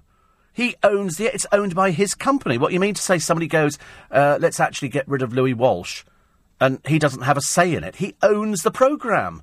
It's his company, Psycho, that make that programme. He gets paid by ITV. Nobody tells him what to do on his own programme. He was the one who got rid of him to put it in and hope that Nick Grimshaw, who was hemorrhaging audience off his own programme, could try and save it. Well, he couldn't. People want Louis Walsh back because he knows what he's talking about. He's got history. Nick Grimshaw's history was standing in wine bars with Harry Styles. I mean, what qualification is that? Get rid of Cheryl as well. She's got to go. Bring back in Sharon Osbourne. Let's go back. If it ain't broke, don't fix it. Leave it alone. These people know what they're doing. Bring back in Scary Spice. She was very good. She'd worked very well with Louis. Very well indeed. I don't think he likes Cheryl. In fact, he's made it quite clear he doesn't. But there again, nobody seems to like Cheryl at all. She sits there like some Barbie doll, and every time she opens her mouth, you feel like collapsing in laughter. She contributes nothing to the programme. What does she know? She doesn't know anything about funny. She was an assembled girl group put together. And, of course, I believe, actually, that was Louis Walsh, wasn't it, Girls Aloud? I think he looked after them. So he knows all the... I mean, she can't sing. We know that. We've heard her. She seriously can't sing. New dad-to-be Ben Cohen, no job Cohen as he's known in the business, has finally been divorced by his wife. That's who he dumped for Christina Rihanoff. That's the man-eater, Christine Rihanoff, who's been out with quite a lot of people. She says, I don't want to talk about being the ditched wife. Ben's getting on with his life. And they've got their children, which is lovely. He'll have to pay for them for a long, long time. But when he finally left, she said, he's gone off with that dancer. And, of course, Christina Rihanoff, who is, I don't know what she does now, but I don't know what he does. He doesn't have a job, does he? So we better find something very quickly. And so they've got their divorce. Lovely. Ben, who won the Channel 4 Alpine sports reality show The Jump, now runs an anti-bullying foundation. He's recently been house hunting. Abby's rebuilding her life. And she wants to climb Iceland's biggest mountain. Well, that's lovely, isn't it? Unfortunately for poor old Ben Cohen, he's not going to make any money out of an anti-bullying foundation. Foundation, the word foundation rings badly with me. That's where people put their money into something so that legally you don't have to pay tax. It can all go into helping the foundation out. Nancy Reagan had a foundation, but that purely buoyed her life around the world. In fact, every bunch of flowers that was delivered, it was all paid for out of the Nancy Reagan Foundation. When she first set it up, she was just using it for her own pleasure. And until the press got on it in America, and immediately she started handing out money. But no, she was a tight-fisted old bag, at the best of times. So the hijacker's wife, I don't want to see him, I'm so embarrassed. And the one who came back, this is poor little Ben, whose mummy went to meet him at the airport, slapped him on the back of the legs, and said, go home, you're a very, very naughty boy. Talking of naughty boys, expelled from school, 30 children kicked out as appalling behaviour soars, aged 4. There was one child here who assaulted a teacher. She was knocked to the floor by a 12-year-old boy and kicked in the head. By a 12-year-old boy. But, of course, you can imagine what the family are like, can't you? You've seen the Jeremy Kyle show. There's also the Archers fans who give £80,000 to an abuse charity. They've done a domestic abuse storyline. I can't believe the Archers are still going. It's still the same theme tune. Dun dun dun dun dun dun dun dun dun dun dun. Is that still... You never heard it? I think it's the same one, actually. I used to love it, Walter Gabriel. And I can't do the voice, but Walter Gabriel used to make me laugh and all the rest of it. And we used to listen to it because there wasn't anything. And you think, kind of, the world's moved on a little bit now. Have you looked in the mirror? You're not Elton's type. This is Sharon Osbourne, defended Elton over the sex assault, claiming the security guard suing him is far too ugly to interest the star. But he wouldn't interest him anyway, Sharon, would he? Because he's a married man. Elton's married to David Furnish. He wouldn't be looking at anybody. He's 69, for goodness sake. He's got a dead ferret stuck on his head. Ridiculous. And the Country File, Adam. I quite like Adam on Country File. I quite like all the presenters on Country File. I think they're all very, very good. Except that Ellie person who really gets on everybody's nerves. She's a bit twee, I'm afraid. And I don't like twee on the television. But I quite like Adam because he's actually got... Well, in fact, now it turns out he's got a show business pedigree. His granddad was a comedy star who was friends with Fred Astaire and George VI. Dad was a farmer who did a bit of telly. I take after him. He's actually very, very sort of easy to watch on television. He appears to be a genuine person. I quite like them, like the James Martins. But Ellie Harrison is just irritating. Really, about as irritating as that girl on the One Show, who they're desperately trying to make into some sort of presenter, but it's just not working at all, is it? There's a horrid picture of a man who was stabbed to death in the street as his girlfriend looked on in an alleged row over a debt of £120. There's more of this going on, isn't there? This is a man who was slashed across the chest during a confrontation with a gang of 4. Witnesses told how Mr. Rasnoli and an older friend had argued with a man minutes before 3 other men pulled up in a car. One witness said you could hear them shouting. They were saying, you were supposed to give me my £120. Why didn't you bring me my £120? And then these 3 men turned up in a car and they all get into an argument. One of them slashed him across the chest. Absolutely dreadful. I mean, his girlfriend had been waiting in the car across the road, and he was then seen staggering from an alley in Barnet in North London. One witness said, I came out with tea towels and tried to save him, but it didn't help at all. He later died in the Royal London Hospital. His mother made an emotional plea yesterday and an emotional visit to the crime scene. But the victim interacted with a group of up to 4 suspects, so they'll find the... I think they'll actually find the car quite easily, and then they will find the people. Who goes out carrying knives nowadays? I mean, I'm sure it was different in my day. I'm quite sure it was different. Perhaps it wasn't, I don't know, but when you read about people being stabbed for £120, I mean, what was that for? What was that? £120 is nothing, is it? In the scheme of things. Oh, there she is. Alex Jones, one of the worst presenters on the television. The interviews are so dreadful. And they've tried now, they can't do anything with her at all. She's 40 and still behaving a bit like sort of a 19-year-old. But she's revealed in Essentials magazine that she wants to have children. Rivetingly exciting. Why do people tell you every aspect of their life? I couldn't care less, actually. I really couldn't care less. I just wish you'd go to presenting school and learn how to present. Because it's dreadful. I'd rather stick a gnome on there. In fact, perhaps you put a gnome on there, you could do it and you'd probably get a bigger audience. Because it's absolutely awful. LBC News Time, 5:30, with the latest headlines for you this morning. It's Lisa Aziz. David. This is LBC with Steve Allen. Morning, everybody. 27 minutes to 6. It's Thursday, last day of the month, so make the best of it. Mark in Dunstable says, I love Jeremy Kyle doing what he does, but I totally agree with you. He can't do anything else. I've noticed he's desperate. Well, I'm assuming that he's tied into some sort of golden handshake contract. And that's why they're thinking, what can we put him on? Well, you certainly can't put him on breakfast. He's got nothing at all. He's failing miserably. I watched him the other day, says Mark, on the breakfast sofa. The body language is one of dominance. He was talking to a guest and asking them questions and then answering it for them. I think the guest spoke 3 sentences. Why don't people realise they're paid very well to do what they do and they should just stick to it? Yes, I agree with you. He's way out of his depth. He's quite clearly never, ever done a double-headed programme. His body language with Kate Garraway was terrible. There was no sort of sitting together. At one point, he was leaning to one side away from her. And I thought, no, the whole idea is that it's a double-headed programme. She, of course, just sails through it. It's no effort to her whatsoever. But for him, he must realise that he's out of his depth. It'd be like sticking me on Question Time. You know, Steve Allen's here to answer a question on Towie. Or something like that, and even then I wouldn't get most of the answers right. But he shouts because he's used to being in a studio where he's shouting with a baying audience of people who sort of normally would be standing outside the job centre. And he's there. And so when it comes down to television where it's more relaxed, more shh, just impart it, just do it, and he can't do it. He's glued to that auto cue.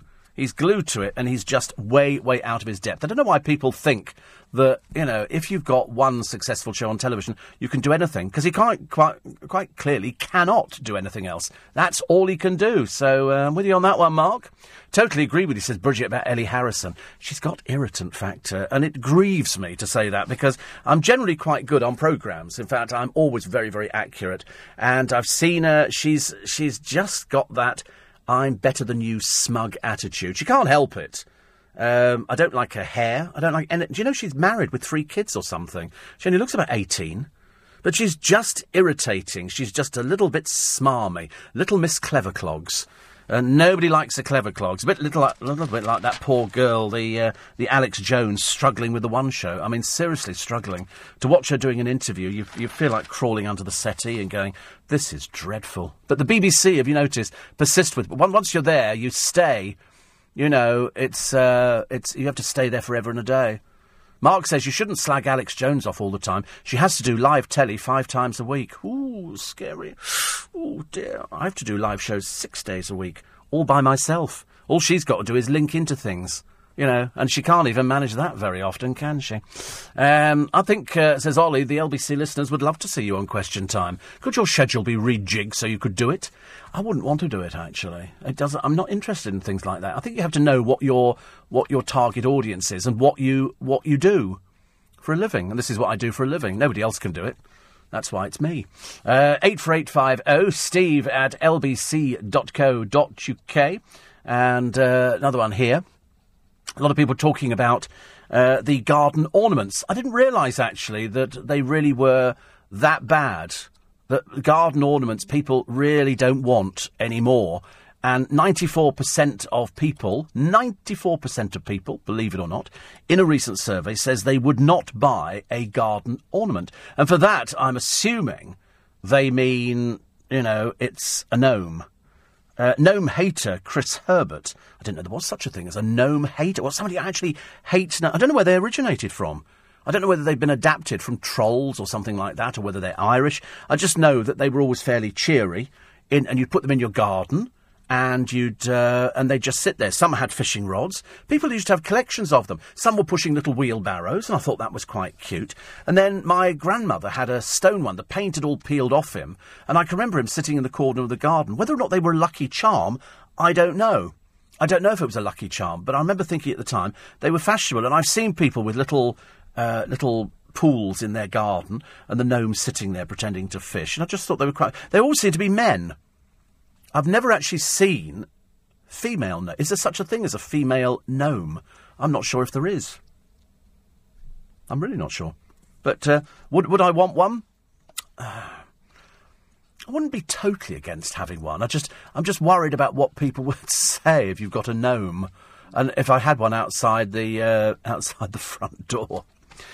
Paul says the brothers who tortured the dog, how did they escape jail? If you could do that to a dog, what could they do to people? I don't know. I mean, I lose the will to live where it involves anybody. And if you see the pictures in the paper and my God, who's that? Poor old Colleen Rooney. Her legs are so thick and chunky. There are female gnomes for sale. We found them. Oh, no, see, they don't look like female gnomes. They look kind of scary. They look like, I don't know what they look like, actually. They look like something out of Disney, don't they? Those little fairies in Cinderella.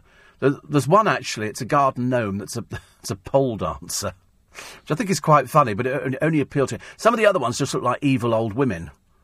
But I'm used to seeing evil old... I don't know, female gnomes. Custom girl yard gnome by Phenomenome. It's actually a company that sells them. Oh, dear me. Oh, well, I shan't be buying. I like the pole dancing one. Of course, why do they always have to be big busted when they pole dance? I thought the whole idea was if you're big busted... You can't pole dance. It's not very advantageous. If you're a runner, it's not advantageous to have a big bust, is it? That's one a bit scary. This is one called Flick River. Oh, it's a cake topper. If you had that on top of a cake, you'd be a bit scared, wouldn't you? That looks a little bit like Gemma Collins or Lauren Goodger, I thought, from Towie. More than a striking... Perhaps she is a gnome. Perhaps she's a gnome. Some of them are very... I mean, look at that. That's Lauren Goodger, isn't it? Look at that. My God, that's ugly. And she's clutching... See, the flowers in the teapot make her actually look homely, but the face says, I'm really going to kill you. She's really got one of those very scary faces. But it's a cake topper, so what sort of cake would you have? I like the idea of the gnome down there clutching his... what's that big thing he's holding? Oh, it's a toadstool kind of thing. And he's holding it in front of the wife or something. Bless her heart. Look at him showing off there, honestly. He's two hands and everything. And he's, and she's sort of got her eyes closed as if she's expecting, sort of, he's obviously said, I've got a nice present for you. And she's thinking maybe a chocolate. Boy, is she in for a surprise when she opens her eyes. But look at him. Two hands and a big smile on his face. Because they're not as creepy as I thought they were. But, I mean, would you really have that in your garden? Not really. I mean, I couldn't. I think people would point and laugh. At the moment, I've got 3 ducks. I think he's kind of pushing it just a little bit. Sorry, just going back to Colleen Rooney. My God, dear, you need to go back to the gym. You need to get that weight off the leg. She can't even close her legs. Dreadful legs, poor soul. Anyway, other stories which are in the papers for today. Apart from... I'm quite excited. I obviously feel that I've done my job now that Louis Walsh is going to be going back to the X Factor. Well, he's not actually gone back to the X Factor, but we think it's almost a foregone conclusion because there's nobody else. Do not put people on there. I think probably a big mistake... putting Dermot O'Dreary back on the television. Say he's going to be doing dancing. Oh, God. Needs to learn to present first, doesn't he, really? We got rid of him first time round, but they couldn't find anybody else to do it. It's so difficult to find presenters. So difficult, isn't it? It's either Philip Schofield or nobody nowadays. Beverly Callard has been signed off for up to 2 months. She's had a medical crisis. You know that Bev has been in on the programme before. She's been on a couple of times, actually, talking about her depression and stuff like that. She's grieving for her best pal, Anne Kirkbride. And so she's taken ill, and she's been ordered home by bosses 10 days after running out of a drug that she takes for depression. So we wish her the very best. The Brit who posed with the Egypt Air hijacker and the bomb belt arrived home to an ear bashing from his mother, trying to get away. Ben Innes got a hug from Thierry Pauline, who said of the snap it was stupid. Yeah, he just looked a bit geeky, doesn't he? I don't know what he does, actually. He's an HR worker. He says he's 26, obviously still lives with Mummy. He says, Mum was very upset seeing me, but I made it safe and sound. The past 2 days have been crazy. I'm here now, and things can get back to normal. I'll be relaxing at home with Mum. He's obviously a bit of a simpleton, isn't he? And she's blasted this stupid selfie. It's not a selfie. Somebody else took the picture. It's not a selfie. Never a day goes by without Dave Beckham hitting the papers. It's so boring. I'm beginning to lose the will to live with the entire Beckham clan. They now say second highest earning retired sportsman in the world, pocketing 45 million. He was only beaten by Michael Jordan with 69 million. Beck's income includes 5.5 million a year plus royalties deal with a fashion brand. And also, there's a Chinese real estate, 3.5 million. He's got contract work with Adidas, H&M and Breitling. Forbes say his wealth could rise if he secures a US football franchise in Miami. But, of course, he did have to cough up 3.8 million, which Vicky took him to bail out her fashion firm. She lost a lot of money, and so she goes to him for money. Maybe, obviously, not as good as we thought she was in the first place. Stories about people who text And if you're married and you text, you can't do it. If you're set up by somebody who is so desperate to be famous, then there's not a lot you can do about it. I've already made predictions to people in the business of what I think will happen to this story, which I don't really want to go into because I think that this particular person was set up. And as I say, once a bimbo, always a bimbo. They never change their spots. But what they do is they have to sort of try and make it. If all you've got in life is sort of very white teeth and a huge pair of bosoms, that apparently nowadays is laughingly, ladies and gentlemen, called a career. I know the rest of you wouldn't actually see it as a career, but some of these girls do. I will find you the story, because I don't like it any more than anybody else does, of these people who abuse this dog. And also the clock's going back. This is an investigation. At the start of the Sun's clocking investigation, the Audi had a reading of 43,674. After the car's first clocking, the mileage is down to 33,643. The final stage of it takes it down to an unlikely 23,596, which is okay. But as I've said before, in Liverpool they charge 120 quid, London 80 quid, Essex 120. Don't these people realise that the mileage is written on the MOT? They not realise. Bradford, £100. The crooks who are doing it, but it is fraud to sell that car. If you know that mileage is altered and you can prove it, people are going to start appearing in court, so just be warned about it. There is a legal grey area around firms who clock the car's mileage, as the practice has never been proven in court as fraud. But the people who are doing it are quite clearly dodgy, because they're taking in cash, aren't they? And are they putting it through the books? The hell they are, ladies and gentlemen. The hell they are. There's also the story of EastEnders. Actors who try to become pop stars are normally about as welcome as a Pat Butcher striptease. And so they talk about it. Why do people go onto a television programme and then they go, actually, really, I want to be a pop singer? And you go, do you really? It was like that poor deluded Katie Price, who seems to think she's got some gift for singing. And, of course, she's as flat as a pancake. A bit like her career, I suppose, at the moment. Because having watched her on the television, oh, Lord above, it's about as bad as it could get. And still to come, as Smash Show enters its 10th year, Britain's Got Secrets. Who were the people who were originally put up for it? You may be surprised. 6:45. Steve Allen on LBC. Text 84850. I've done that. We were just talking, actually, about wine in the light of Kay Burley, who goes out to the Chiltern Firehouse. I don't know why, it's full of naff people. The celebrities that go there, it sort of became like, oh, here's somebody coming out to the Chiltern Firehouse. But they only went there once. Here's the Beckhams going in, here's the photographer standing outside, and they had to keep putting it in there. But to be honest with you, I never go for those sort of places. I always think, here today, gone yesterday. And so anyway, so Kay Burley goes out for a lunch, and she has this £130 bottle of wine. And the producer, Clive, was just saying to me that he went to an awards ceremony, and once you've had the free wine on the table, you then go, can we get a couple of bottles of wine? And you think you're being quite good. You think, what can it be? 20 quid a bottle, 15 quid a bottle, something like that. No, 2 bottles of wine, £130. Of course, you never check, do you? You never check these things. You just automatically go, I'll, and it didn't get drunk. See, I'd want to take it home. I did that once when we were all drinking. When over the other side of the Leicester Square, there used to be an all bar one. It's now all changed, all been pulled down, all sorts of things. And we used to go over there on a Friday night, which was quite nice, actually. And after you'd had a couple of drinks, I'll get it. And I was buying bowls of chips. And at one point, I think we had 15 bowls of chips arriving, because it was nice. It was nice. But, if you're having a drink, there's something about salted chips and everything else, which is very appealing to people. And I always used to pay for it.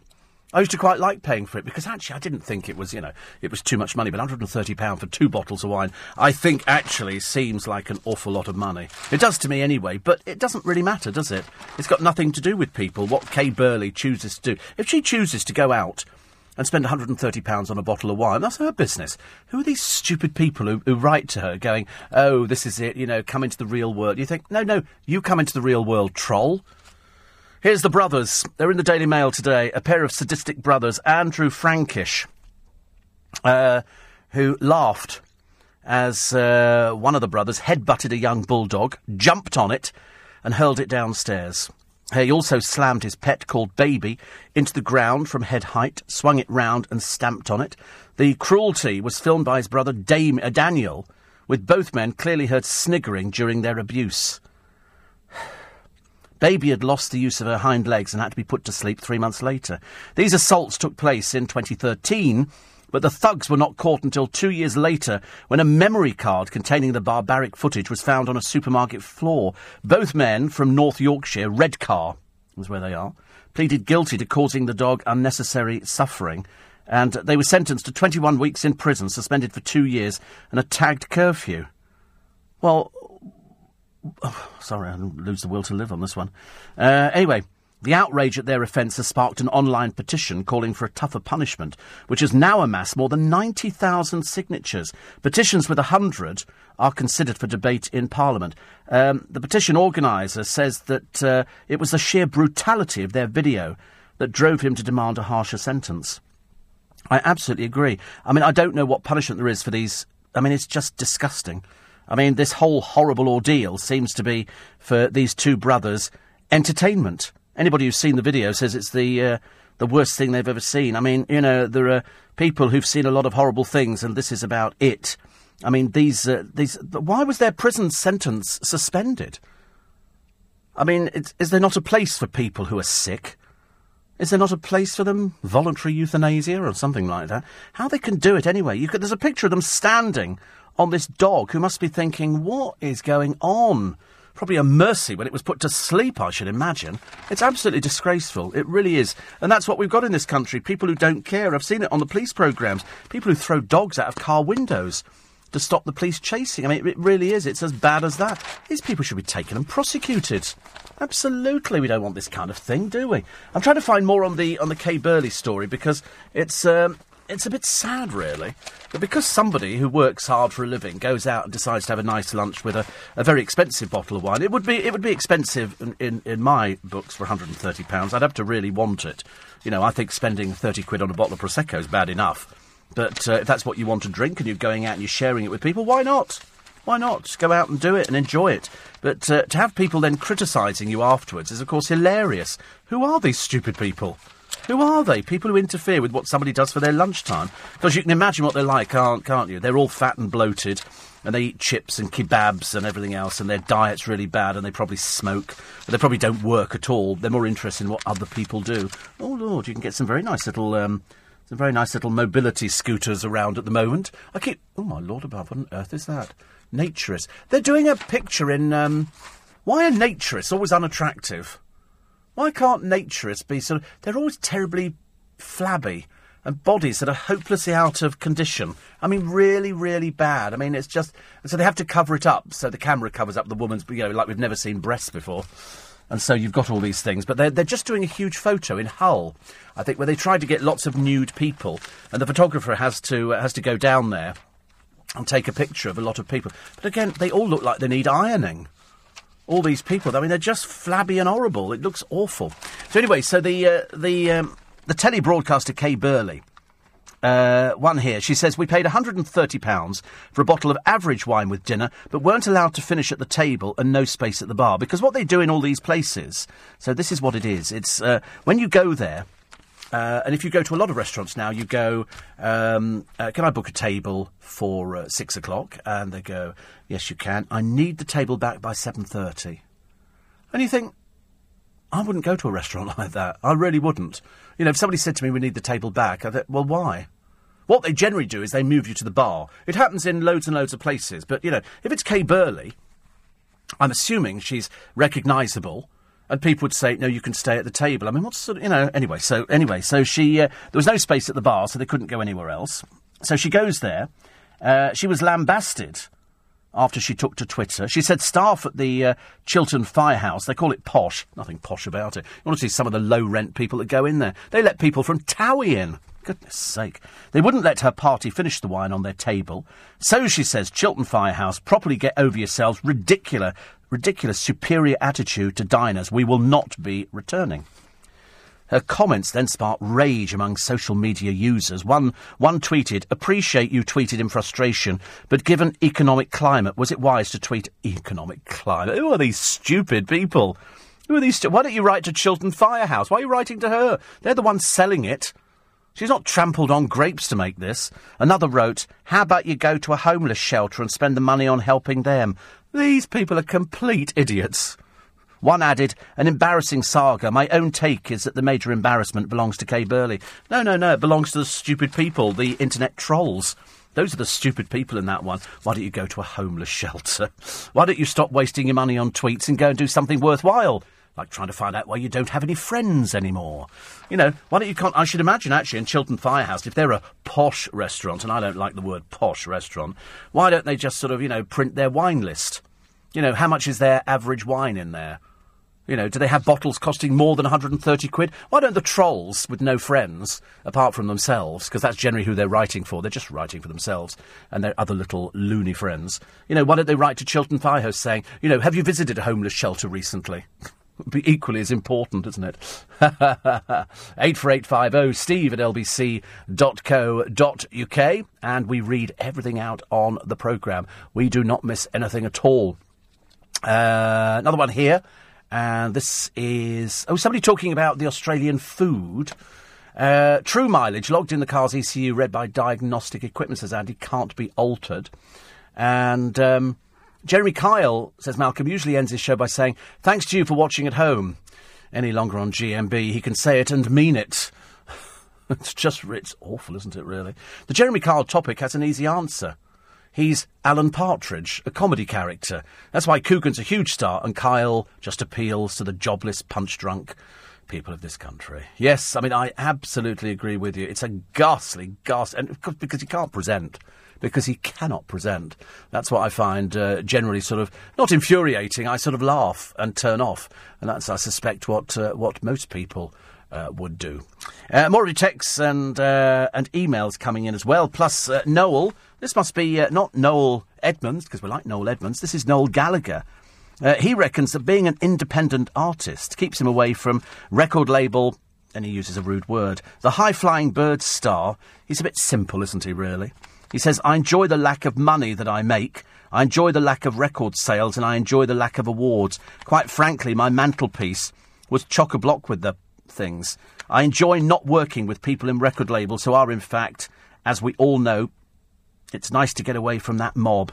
Do you really seriously think that anybody's remotely interested in the dribblings from an utter idiot? Who cares? Listen, you've had your day. Get over yourself. Goodness sake, nobody cares. Listen, without these record companies, you'd be nobody.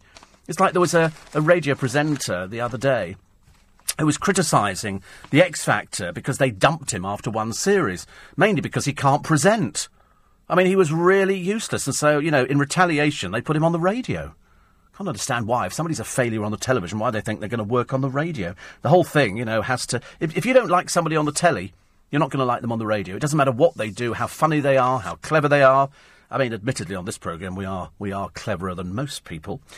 So Ben Cohen's wife has bitten back. She's obviously very bitter about the whole thing. As I say, don't worry about it. It won't last for very much longer. I have a sneaking feeling that within about a year, we might be looking at the fact that Christina Rianoff has now split from Ben Cohen because he's still looking for a job. Coming up to the news at 6 o'clock, Thursday, the 31st of March. It's Steve Allen's Early Breakfast. The smash hit show entering the 10th year. Britain's Got Secrets. Who was going to be the original presenters of that programme? You may be surprised. More families pay for a cleaner. Wow. 1 in 3 spend their pay in just 1 week. Bolton, the only place a home costs less than the year 2000. The key to living beyond 100, a sprinkle of rosemary, which is quite nice. The Brit who posed with the hijacker gets an ear bashing from his mother. And Kay Burley, no, she was absolutely right to complain, absolutely. The internet trolls, you can never afford to go out anywhere, can you? And that's why it's so sad and we laugh at you. News at 6 is next. On Leading Britain's Conversation, this is LBC with Steve Allen. Text 84850. Tweet at LBC. Morning, everybody. Thursday, 31st of March. It's Steve Allen's Early Breakfast. I'm with you until 6:30. We do have a free podcast for you every day. If you go to the LBC website, which is lbc.co.uk, you can download a free app. And that means that every day we send you a free podcast where we look at the wonderful world of celebrities and how terribly exciting and dim most of them turn out to be. Cost of a funeral up Average price of a funeral now, don't want to worry you, £3,700. I think I'll just be popped in a bin liner and put out. Dyson vacuums the air in your home. It's an awful lot of money, as indeed are most of their things. The couple barred, I must find this story, from the honeymoon suite. They lost their key. And apparently Ben Cohen's wife is now biting back. Oh dear. Nothing worse than bitter, is there? I mean, I can understand exactly how she feels. He goes on a programme. Mind you, his entire world must have collapsed. The best he gets is a reality show, the worst reality show we've ever seen, called The Jump, where most people seem to be permanently injured. But never mind. Country Files Adam on his show business pedigree. I don't want to... I liked it earlier on. I'm now thinking, I hope we're not going to see the start of, I really want my own primetime television programme kind of thing. I don't like that at all. One Direction's Liam is going to wed Cheryl. Oh, good. Delighted. That'll last about 5 minutes. He, of course, is 22, mental age probably about 7. And she's 32, mental age about 5, I should imagine. Perhaps they'll be well suited. The gem heist Mr. Biggs on borrowed time. Yes, this is the man who is missing from the Hatton Garden heist. They reckon not too long before he's caught. Who is he? They think they've got some names in the frame. And there was a guy who was on television who was on one of these benefit programmes. He's an alcoholic, and he's dead. He died through drink abuse. There's nothing odd in that, because lots of alcoholics die. It's just the fact that he was more well-known than most people. I'd never heard of him, frankly, because I'd never seen this programme. It's where they go to this town where 90% are on benefits, and most of them just sit around wasting their lives, smoking and drinking, and that's what he did. But his family want his funeral to be shown on television. What for? Why would that serve any useful purpose? The answer is it wouldn't. The EU raises the risk of migrant sex gang attacks, and 100 toddlers expelled by nurseries for being violent. Where do they get that from? They get it from their mummies and daddies. Violent mummies and daddies, violent children, badly behaved children. That's what should bring back discipline. Oh, no, we can't do that because there's rules. So you can't bring back discipline, you can't smack, you can't chide, you can't do anything at all. Otherwise you'll find somebody in a supermarket reporting you to the police. It's all very worrying. Ollie says, I think the LBC listeners would be very impressed to see you on Question Time. Yes, well, let's face it, if Charlotte Church can make it on there and she was a total disaster, I suppose there's hope for all of us, really. I could do Common Sense.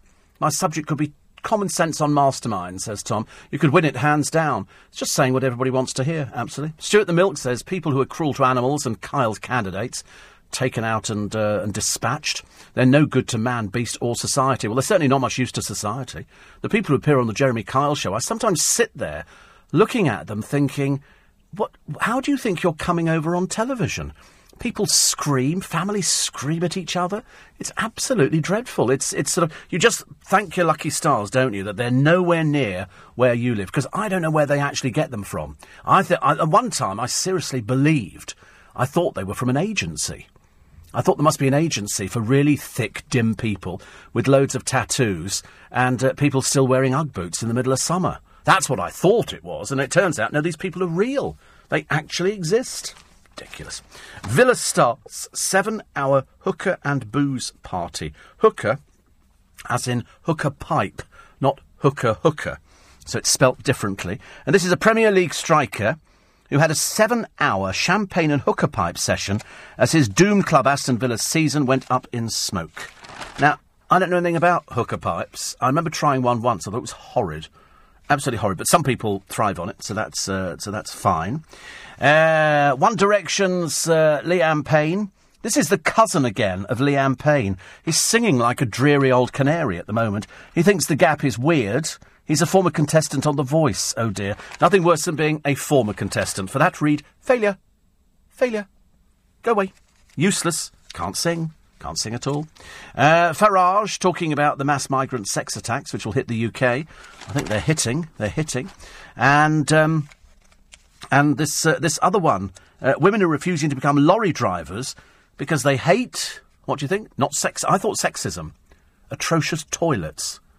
Atrocious toilets. My mother, when we moved to a certain part of the country, we were living in a caravan while my parents scoured the area trying to find somewhere for us to live. So we had the money, and so we lived in a caravan on a building site, believe it or not. It was a garage, but to one side of it they were building a garage. And so we sort of stayed there, and it had toilets. Happy days, eh? Going into a garage and actually finding a toilet. And because it was dirty, my mother, because we used to use the toilet, she looked on it as part of the extension of the caravan. So she'd be in there cleaning the toilet. She'd be putting disinfectant in the loo, cleaning around the sink, washing the floor out. That was my mother. She loved doing things like that. So in fact, she even put a towel in there. And of course, the garage were delighted because it was the cleanest toilets of any garage you've ever seen. And so people were going there going, the toilets are clean, which you wouldn't expect. And that's why women do not want to become lorry drivers, because they say the toilets are atrocious. Men, of course, couldn't care less, could they? Men couldn't care less about toilets, but for women, they're looking for something a little bit better. Not necessarily fluffy towels, but just something that looks as though men want to clean it. But of course, men don't clean, unless they're gay. They don't clean anything, so they end up living in this sort of permanently, place that smells of wee. It's horrible. The lovesick hijacker with a fake suicide belt told police, what's somebody supposed to do when he hasn't seen his wife for years? Pay for a flight to Cyprus, unless you're particularly stupid. Oh, sorry, you are particularly stupid. The wife has said she doesn't want to see him, she doesn't want anything to do with him.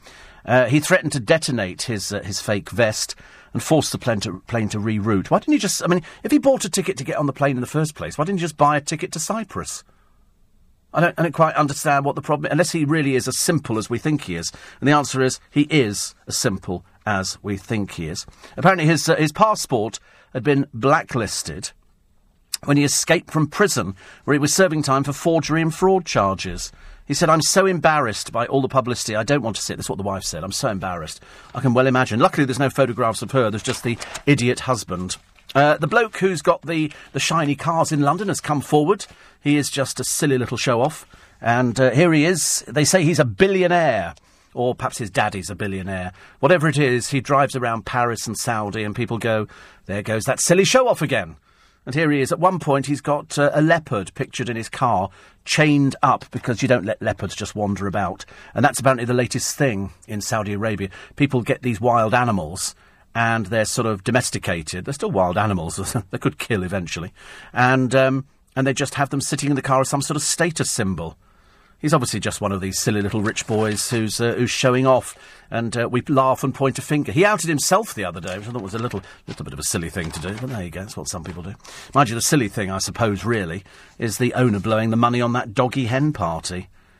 She looks fairly normal, but quite clearly she's not. The Captain Birdseye, I do like the Captain Birdseye story, because it was one of those characters. Mind you, I like the Green Cross Code man. I thought those things were all sort of part of our sort of growing up, weren't they? Jaywick, Clacton-on-Sea, benefits by the sea, says Jane. Unbelievable. Unbelievable. Somebody says, Steve, they get all the guests for the Kyle show from West Drayton. Yeah. I don't know. Somebody says here, why do people feel the need to go on social media to tell a load of strangers what they had for breakfast or dinner, and who cares how much Kay Burley spent on a bottle of wine? No, it wasn't down to that. You've missed the point. You see, that's why, people don't understand it. She was complaining that they spent £130 on a bottle of average wine. She wasn't complaining about the wine. This is where the dimbos, the trolls, have missed the point completely because they're too stupid. She was complaining about the fact that they were obviously on a timed table, and they then went, you need to get off the table. And they couldn't go to the bar because the bar was full. That's what she's not complaining about the price of the bottle of wine. The bottle of wine is just, it's merely the vehicle to explain to you that they'd spent that much on a bottle of wine between four of them, and the restaurant wanted the table back. That's what she's complaining about. But of course the internet trolls are a bit thick. They don't know that. They don't understand. They've never been to a restaurant before. Most of their food comes with plastic knives and forks in a polystyrene box. They don't know what it's like to eat off plates because they're simpletons. They're simpletons. They're jealous of everybody else's life because they don't have one. They don't either have a life or any friends. Their entire life is either grouped around the computer, sending out things going, oh, I really don't like this. You're a terrible person because you spent £130 on a bottle of wine. That's why. That's why, because they don't understand that. Because they get their benefits and it goes on burgers and stuff like that. No, that's how it works. That's how it works. Never wrong, So here he is, the alcoholic star of Benefits by the Sea. They call him a star now. An alcoholic is now a star. It's hilarious, isn't it, really? The booze-related epileptic seizure killed Gary Gaz Barnes at the age of 40. You'd have thought, actually, as opposed to filming him for a TV show, getting him into some sort of help or something. But anyway, cameras for the Doll programme are invited to film his funeral in Jaywick. The emotional scenes will be shown later in the series. Why would it be emotional? I didn't know him. Do you know him? No, nobody knew him around here. Why would it be an emotional scene? So an alcoholic drank himself to death, and the family want the funeral shown on television, and we're supposed to feel something. I'm sorry, but I don't. I really don't. I've never even seen the programme. I know, now you've told me what it is, I am aware of it, but I don't, it wouldn't be the sort of thing I would be remotely interested in at all. Gobby Sam Wood is making a return to Benidorm. I've only ever seen little bits of Benidorm. I haven't seen very much of it. But the moment they announced that dreary old has-been, Benefit D or White Benefit D or White Fat Boy, Fat Girl D, whatever her name is, with the agent who's got apparently a worldwide international client list, she's going into Benidorm. As what? I can't imagine. Probably herself, I should imagine. Useless. I don't know, these poor people. They laughingly think they're in show business. They're so not. 6:15, LBC News Time, the latest headlines for you this morning. Ellen and Oakes. Steve Allen on LBC. Morning, everybody. Thursday, the 31st of March. It's Steve Allen's early breakfast. Somebody wrote to me from Shoebury-Ness, poor soul. He's obviously got no friends. He's only got 6 followers, which is slightly tedious. He says, why don't you have a holiday, not worried about your job? No, I have a huge, long contract. Do you not know that? Oh, dear, no, and every day's a holiday. Every day's a holiday. Why would you want to go away on holiday? Goodness sake, every day is a holiday. I come in here, I can finish, I get to talk to nice people, and I get to see nice people. I get cups of coffee brought for me. I mean, why would you want to go on holiday? What's the point? I have a long contract here, which has been running for years and years, and nobody ever achieves my figures. So, David, I hope you find some more friends. I'm slightly disturbed that you might not have any friends, and there's probably a reason for that, actually. OK, but, you know, I'm sure you know about it, don't you, as well as we do. What else do we have? Oh, we had the hen party. All the 1 in 3 people spend their pay in just a week. So they get paid and they spend... I mean, I meet more and more people. I don't know if you do. Well, probably don't. Well, David doesn't meet anybody, but I mean, it doesn't matter. Because you meet people now and they go, it's coming up to the end of the month. I spoke to somebody a short while ago and he said, oh, so I'm glad we get paid tomorrow. He said, I've got 30p left. And I thought, you must be going out an awful lot. I never end a month, and I don't think I ever have done, where I've only had 30p left. I mean, that strikes me. I said, do you want some money? He said, no. He said, fine, we get paid tomorrow. I thought a bit sorry, actually. More families pay for a cleaner. Would you want a cleaner? I haven't got a cleaner. I wouldn't want one. I always think they actually root through your stuff. You know, they'd be going through, you know, if I was cleaning the producer's place, I'd be going through everything. I'd be pulling drawers out, under the bed, under the mat. I'll be going everywhere. You have to do that, don't you? Otherwise you don't know about anybody. It's like picking up somebody's phone. You know, if it's unlocked, well, it's a bonus. If it's locked, you have to start working out combinations, which is a little bit tedious. So the key to living to 100, not that I think you want to live to 100. I don't know why. I suppose if you're 99, it's kind of de rigueur that you'd want to live to the 100. But if you're sort of, you know, 12, 13, 15, 17, 19, 22, 24, and somebody says, do you want to live to 100? You're going, I don't think so. This party lifestyle is a little bit difficult. I don't know what life would be like at 100. You'd have no friends, because they'd all be dead. But apparently the key is rosemary. You see, it's like people who keep fit.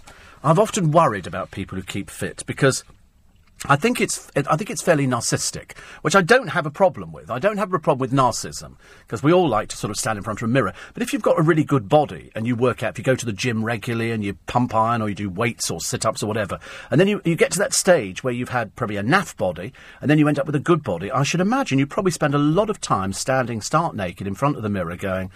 Pretty good, eh? Pretty hot. And I saw somebody who came in Paul Cooper's shop the other day, and he's a trainer, and he was buying all this healthy stuff, like greens and spinach and ginger, and he didn't buy any rosemary. I might recommend that today. And I said, all healthy stuff. He said, yeah. He said, I wish it wasn't. And I said, yeah, but I said, if you were eating all the bad stuff, I said, you'd have a body like mine. He said, no, he said, you're doing yourself down. I thought, that's what trainers say to you. They always say, of course, you could have a body like mine if you sort of gave up an entire life. Stop drinking. Apparently, if you stop drinking, you can save an awful lot because there's so much sugar in things like that. But I'd hate to be so devoted to my body that I kind of sort of left everything else to one side because I think you can get quite into it. You know, you get people who sort of run. I mean, I know somebody who runs, you know, like 7-8 miles, something like that, in the early hours of the morning when it's dark. And, you know, wears a lot of dark clothing. Probably has flashing lights somewhere, but anyway, and sort of runs around. Because they like doing it. Because they feel better. A friend of mine is really, really heavily into the gym. And if he doesn't go for a day, he feels slovenly. He feels like he's, you know, it's like... But you can't make him eat anything that he thinks is bad for his body. So he wouldn't eat chips. He wouldn't eat anything fried. He would look on that with absolute horror. But he'll take a handful of nuts and pulses, which is, I think you've got to let yourself go. I think you've got to enjoy your life. But at the same time, make sure that you don't lose all the things which are probably terribly bad for you. 84850 steve@lbc.co.uk. Everything on the programme. Don't miss anything out at all. We have to read them all out. Otherwise, people get a little bit worried. Steve Wilco, who was Jerry Springer's head of security, he was given his own show, was once asked where the people came from for the show. He replied, every town and city in America. I think they probably do the same for the Jeremy Kyle show. And I think they probably, the Jeremy Kyle show, they had one once, and it turned out that one of them was an internet troll at the same time. And Jeremy Kyle proved it on television. It was one of those rare occasions where the programme was barely able to watch itself. And he said, but you actually sent these. No, I didn't. And they stand there blatantly lying about it. And you know that they've been caught out, and that's what's so funny about it. And so he said, you did do it. He said, we know you did. He said, because we've checked the phone records. No, I didn't. Yes, you did. Eventually, they have to admit, and that's where, Jane says, Shoebury-Ness is akin to Clacton-on-Sea. Oh, dear. That's why poor Dave's got no friends. I don't think there's anybody living there apart from Dave and his memories. Steve, the Ugg boots, yes, we know this one, designed for the summer to be worn on beaches in Oz. I know, I find it slightly disturbing that people in Oz wear Ugg boots. They're called Ugg because they're ugly. They make people's feet look ugly. You wouldn't find men wearing them. Well, actually, I tell a lie, I've seen men wearing Ugg boots. They do make Ugg boots for men. A bit of a worry. I don't know why. I know, they're supposed to be warm, but they just don't look attractive, do they? I mean, nobody's got, I don't think feet are anybody's best feature. In terms, if you were standing there naked in front of the mirror, the last thing you look at is your feet. Or in my case, you can't see them anyway, so it doesn't really make any difference. But that's nobody bothers about their feet. The only time I see my feet is in the shower. The rest, or if I sort of, put a leg up over the other one, but it becomes more and more difficult the older you become. Daily Express front page. Adele up for a BAFTA before taking a 5-year holiday. She's made so much money. She's made so much money. But I don't begrudge her that at all. I really don't. I think she's lovely. And if you work for it, why shouldn't you have the money? God help her if she ever tweets that she's bought a £1 million house. The internet trolls will be out in force. How dare you? Have you visited a homeless shelter recently? That's what it'll be like. The village of 100-year-olds. God, it must be. What do they talk about? At 100. Nobody knows who anybody is. They've all forgotten. They've got no idea. They're all sit there staring into distance going, yeah? Who's that? Who's that person? Who's that person? People do that, don't they? I do it. I sort of come in here. If I see somebody I don't know, I say to somebody, who's that? And somebody say, I don't know. I don't know who it is. But we all do it. I sent my brother the other day. He wanted the box set. Well, he didn't. I kind of forced it on him, of Columbo. And the postman delivered it the other day, which is very exciting. I like to do nice things for people. Phil Vickery, my friend, says that I'd be very good on Question Time. I think I'd be terrible. I seriously think I'd be terrible. I really do think. I've watched other people being out of their depth, and all it appears to me is that people get on there and shout and sort of put over their views, and they don't actually give an honest answer to a question. I'm afraid that I'd be hang 'em and flog 'em brigade. I can't help that at all. That's what I am. I think we need to start getting ourselves back in order again. We've gone way down the wrong road at the moment. Super allergies. A lot of people get allergies, and it's really quite awful. Hay fever's very big at the moment, and colds.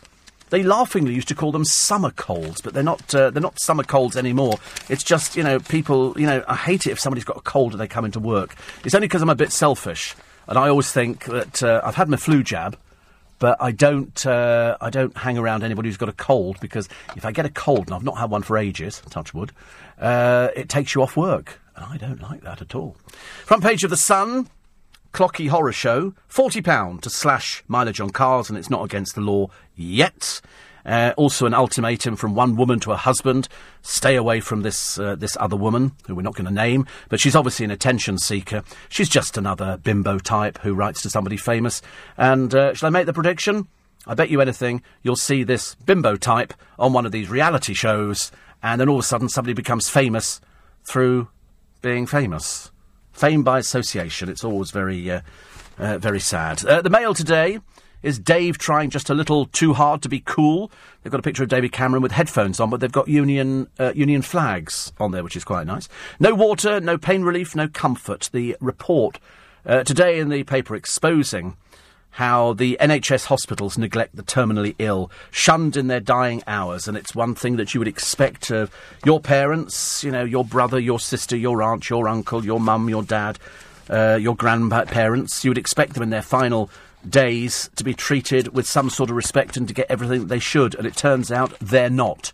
They're not getting what they should be. Thank you very much indeed for your company this morning. It's been very exciting. Well, from our end, it's been very exciting. I don't know what it's been like for you out there, but we've been fairly happy with it. We've had a variety of faces. I've never seen so many people the other side of the glass. At one point, we had 4 people. 4 people. I haven't seen 4 people in this programme for years. It's very exciting. So have a great day. We'll have a free podcast up for you very, very shortly. Thank you for all your texts and emails. We got through them all this morning, which was lovely. You can listen to LBC whenever you want. Wherever you are, you can download the free LBC app. I urge you to do it on the LBC website. It's for your mobile or tablet and never miss a moment. Leading Britain's conversation at 7, it's Nick Ferrari at breakfast. Follow me on Twitter at Steve Allen Show. And thank you to Gary for sorting my phone out. But right now, it's Lisa Aziz with the morning news. This is LBC.